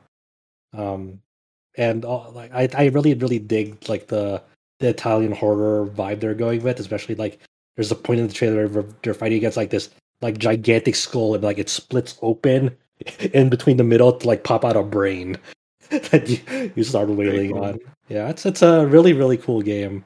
And it's my favorite part about this trailer, as I just watched it, is when the characters are like running. They're all running in like this exaggerated sprint animation where they're like really lifting their knees up high and like pumping their arms. I don't know. There's just something like cheery and kind of fun about it in a world that's pretty gloomy and dark. But slated for next year. Yeah, coming out for everything, including Switch. Slated just to be announced 2023. Cool little 2-minute trailer introducing the game, showing plenty of gameplay as well, even though it was the introductory trailer. So really cool thing that was a surprise out of the PC gaming show.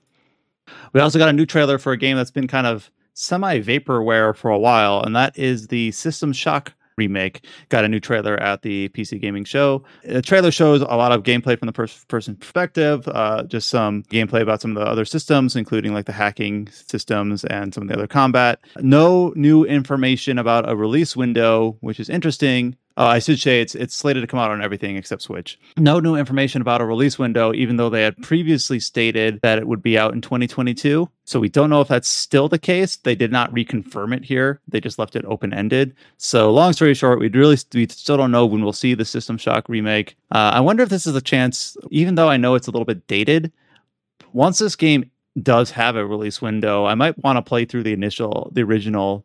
But yeah, this remake's been in development for a long time, it feels like. Let me click the link and see. Oh no, I guess we only started covering it in 2021.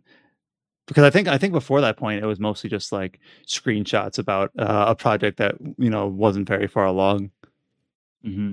Oh, it didn't even grab a publisher until December of 2021. Yeah, so that explains it. We also got some stuff at the PC Gaming Show about some early access launches. So because these are early access, we might not spend a ton of time on them. This is a dark fantasy roguelike called The Unliving. And the early access for this one actually got a launch date of October 31st. It was actually supposed to get an early access last year, but just got, development's hard and pandemic, so it got delayed a bit. So this is more of a top-down perspective game, kind of like one of those. I don't know if this genre has a name, but like where a horde brawler where you have to fight like hundreds of enemies on the screen at once while you're minimizing how much damage you take. What was the game you were playing a few months ago, Josh? That was sort of like this. Vampire Survivors. Yeah, so it's kind of like that, but with a roguelike twist. Yeah, this one's the neat because like you take control of like a necromancer, so you're kind of building up like an undead army for you. So like any enemies you fight, you can turn them over to your side. And then if you want to use spells, you kind of do like the Diablo 2 thing of like you sacrifice some of your minions to go cast a spell. So that's a pretty neat thing too. It has a nice visual style. Looks like a lot of fun and looks like it's pretty chaotic from what the trailer shows. So this looks pretty cool. I want to see, like, obviously I'm not like the biggest early access person, but once this goes like into like full release, I want to keep my eye on it. And that pretty much just covers it for the PC Gaming Show. So the highlight was obviously the Demon School announcement, but always cool to know that System Shock remake is making progress, even though we don't have an official date on it quite yet. And this is one other major piece of announcement that will maybe wake James up a bit, I know that Adam has been looking forward to, is that we finally got announcement of a localization for Labyrinth of Galleria. It will be localized as Labyrinth of Galleria, The Moon Society. It will be releasing on PlayStation 4 and 5, Switch, and PC next year in early 2023. I know Adam's been looking forward to this. James maybe less so because he'd play it in Japan, in Japanese. But how do we feel that we finally got this information? I don't know if we were anticipating it or if it was a long time coming or what. We kind of knew that it was probably going to be talked about soonish because we have that one person on Reset Era that's been talking about how it got pushed back into 2023 because of the backlog of Trails games that NISA has to go through. So I was thinking probably early 2023. So yeah, that's exactly when it got announced for. Now, I want to remind myself, in Japan, was it only on Vita up to this point? It was a Vita exclusive? No. Okay. It released on Vita and PS4 in 2020, and then it got ported to Switch last year. Gotcha. So this announcement is basically announcing the PC release and a PS5 release, incidentally. Exactly. And it's kind of following up exactly with what we had heard from that one person on Era, Anihawk, basically saying, yeah, they're going to want to port it to PS5, Switch, and PC, and Switch had already been dealt with last year, so the two missing pieces to the puzzle, it's like, fits together perfectly with what they basically said to expect. So Adam, a lot of people seem to be very excited from when the news went up. The response to it has been like a lot of people have been waiting for this. Seems like. Yeah, it's like I definitely feel like I've probably been the main person that started that hype train, but there have been some other folks that have played the Japanese release over the last 6 months that got into it because they'd seen my impressions of the original release, and so it definitely feels like the hype has been slowly increasing for folks. That's good. So Adam, I know that you felt really strongly about Coven of Dusk, but haven't played Galleria because you've been waiting for the localization. For those that are maybe new to the podcast or aren't familiar with Coven of Dusk, like maybe not describe the game in too much detail, but can you explain like what about it made it resonate with you so much and why it made you excited about a potential sequel, a literal sequel? First of all, I said earlier in the podcast I'm a bit of a dungeon crawler head, and this is a dungeon crawler. Even on that front, just talking like mechanics, it's a little bit different than the usual like experience wizardry likes that we get quite a lot of. It's got a very unique like doll system where you literally can have a party of up to I think like 35 units or something like that. You can manage it, but it's just like a really cool like game just mechanically. But of course, the first game it was like a character study almost of these two different characters, Dranya and Luca. And the way that their story is kind of told is really kind of heart-wrenching and very emotional with like a killer ending there. And so like if they can kind of hit that again and maybe iron out some of the like some of the niggling issues with the game in a sequel, I think it could be really cool. I guess when they initially announced this as well, they built it more of a successor to Refrain rather than like a direct sequel. Yeah, I guess by sequel I meant more. I know I said the word sequel, but I meant really follow up. Yeah. So like for people like worried that do I have to go to Coven of Dusk first? It's like sure if you it's still a good game like if you want to play it, but like it's not mandatory to understand what's going on in Galleria and 100%. There are some small connections to Refrain and the Witch and 100 Night games, but those are completely like relegated to the post game, and even then, you don't need to have played those games. It's just like more of a nod than anything else. Even Refrain had a Witch and 100 Night post game boss. Like, I recognize the character. I have no idea what you're doing, but I'm going to beat you up. Now, remind me, did Coven of Dusk get into our top 5 that year? Yes. Yeah. So highly thought of for the original game. I have not played it yet, but makes it very clear why James couldn't wait for the localization to play Galleria and why Adam has been eagerly anticipating it. So it'll be interesting to see if we feel similarly strongly about Labyrinth of Galleria next year. and see how it places in our 2023 awards. Yeah. NIS America put up.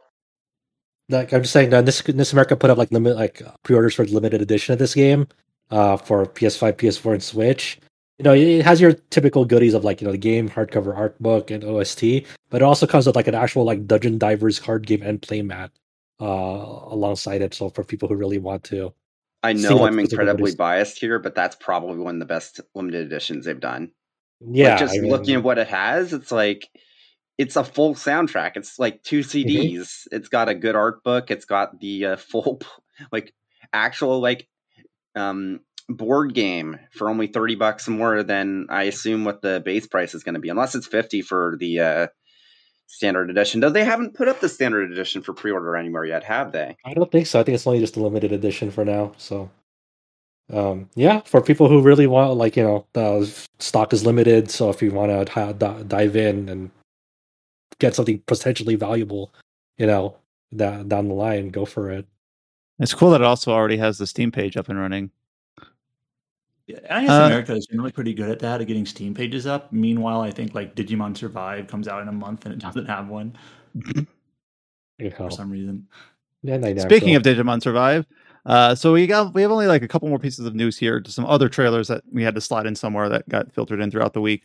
We got a release date trailer for Digimon Survive. Now, we already knew that the release date was July 29th for us in the West. It was just directly delivered to us from, I believe, the producer of the game. But it wasn't the announcement of the release date didn't accompany any other media or anything.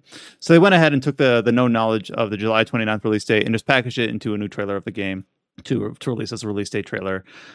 Showing a lot more gameplay this time. I know we were kind of joking earlier that they had, as we've gone through the marketing cycle of Digimon Survive, one of the longest trailers we had was one of the ones that was just 5 minutes of just the anime opening with very little even Digimon present. So not only did it have not much gameplay, but didn't even have much in the word is this does this take place in a Digimon world? But so this release date trailer really goes hard on showing a lot of gameplay, both from the RPG perspective, but also in the visual novel-esque adventure game perspective. Sorry, I know we moved on, but while looking at the Steam page, I found out that it is confirmed that Gauri is going to have a dub. Oh, cool! Nice. That's nice. But for the Digimon Survive stuff, I think the release date trailer is our kind of our first good look of the English UI in the game too. To be honest, so everything else has been from the Japanese side of things. We've gotten a lot more. I feel like we've gotten a lot more just footage from the game in general from the Japanese side of Bandai Namco, and only certain snippets of it have been presented in a localized fashion. So this one, at least, we got an English version of this trailer as well. That'll be coming soon as people decide which RPGs they want to get at the end of July. Yeah, now we have this Xenoblade or I guess Octopath Traveler. Live Alive. That instead. Yeah, the week before. You got a week to finish Live Alive before getting into any of these. And then the last bit we have here is that we got a release date for the console port for Sword and Fairy 7. We announced, we talked back in May that it was going to release as Sword and Fairy Together Forever on PlayStation 4 and PlayStation 5. It released on PC late last year. It will be coming to consoles on August 4th. So we got a release date for that. Oh, and alongside the release date, we got a new trailer for it as well, called the Together Forever Exploration trailer, which just shows some of the environments and some of the different locales in the game. And I think with that, we have covered all the major beats of everything that came out of all the different events over the last week. So it has been a lot. And I think we even had to curate this list a little bit. There might have been some other little things that we just didn't have time to space in here today, or just maybe on the fringe of our coverage map or whatever you want to call it. So it's been a lot. And as we go later into the summer, as we potentially see what Nintendo is up to on their side of things, as other publishers kind of dial out and polish out all their different announcements for the later half of the year. We'll follow up on all of that. And then we'll finally get into, as we just alluded to a few minutes ago, the crazy release schedule as we get into July, as all these games that we've been anticipating, starting with Sunbreak later this month and going into Live Alive and Xenoblade and Digimon Survive and all that other stuff. It's going to be it feels like that this is the start of a very, very busy time of year when it comes to gaming in general, but specifically RPGs. If you remember back from 3 hours ago, all those features that we talked about at the top of the podcast, including Adam's Minstrel Song feature, the feature on the Kingdom Hearts 1.5, 2.5 mod for PC, the refix, James's Steam Deck list, and the Knights of the Old Republic 2 Switch review are up on the site. All of the different things about the Final Fantasy VII event, the announcement, a rebirth, a reunion of the new Ever Crisis trailer, and all that news is also up on the site as well. You can follow RPG Site on all the social media channels. We're on Facebook, YouTube, Twitter, and Instagram. You can go to our Discord by going to discord.gg/RPG Site or hitting the link at the top of the homepage. Thank you to James, Josh, and Adam and Kite for covering a shit ton of news, to put it lightly, over the last week. And there's other things that we didn't even get to talk about on this podcast that we do have up on the site, such as some news about a Gundam game is in there. I don't know if you want to. Here's your chance to talk about it, Josh. Very briefly. In the new trailer, you see Guntank do air launcher to air combos. There you go. Guntank's a beast. But yeah, we'll follow up next week with another episode of the TetraCast. Will we be able to talk about Sunbreak then, or is that one more week? No, we can't talk about it next week. So next week, stay tuned. We're not sure yet. We don't know ourselves. We can talk about particularly the new East mainline game. Oh, right, because we'll have the information from Famitsu on that. We kind of teased that last podcast about how we're expecting what seems to be purportedly East 10 news coming soon.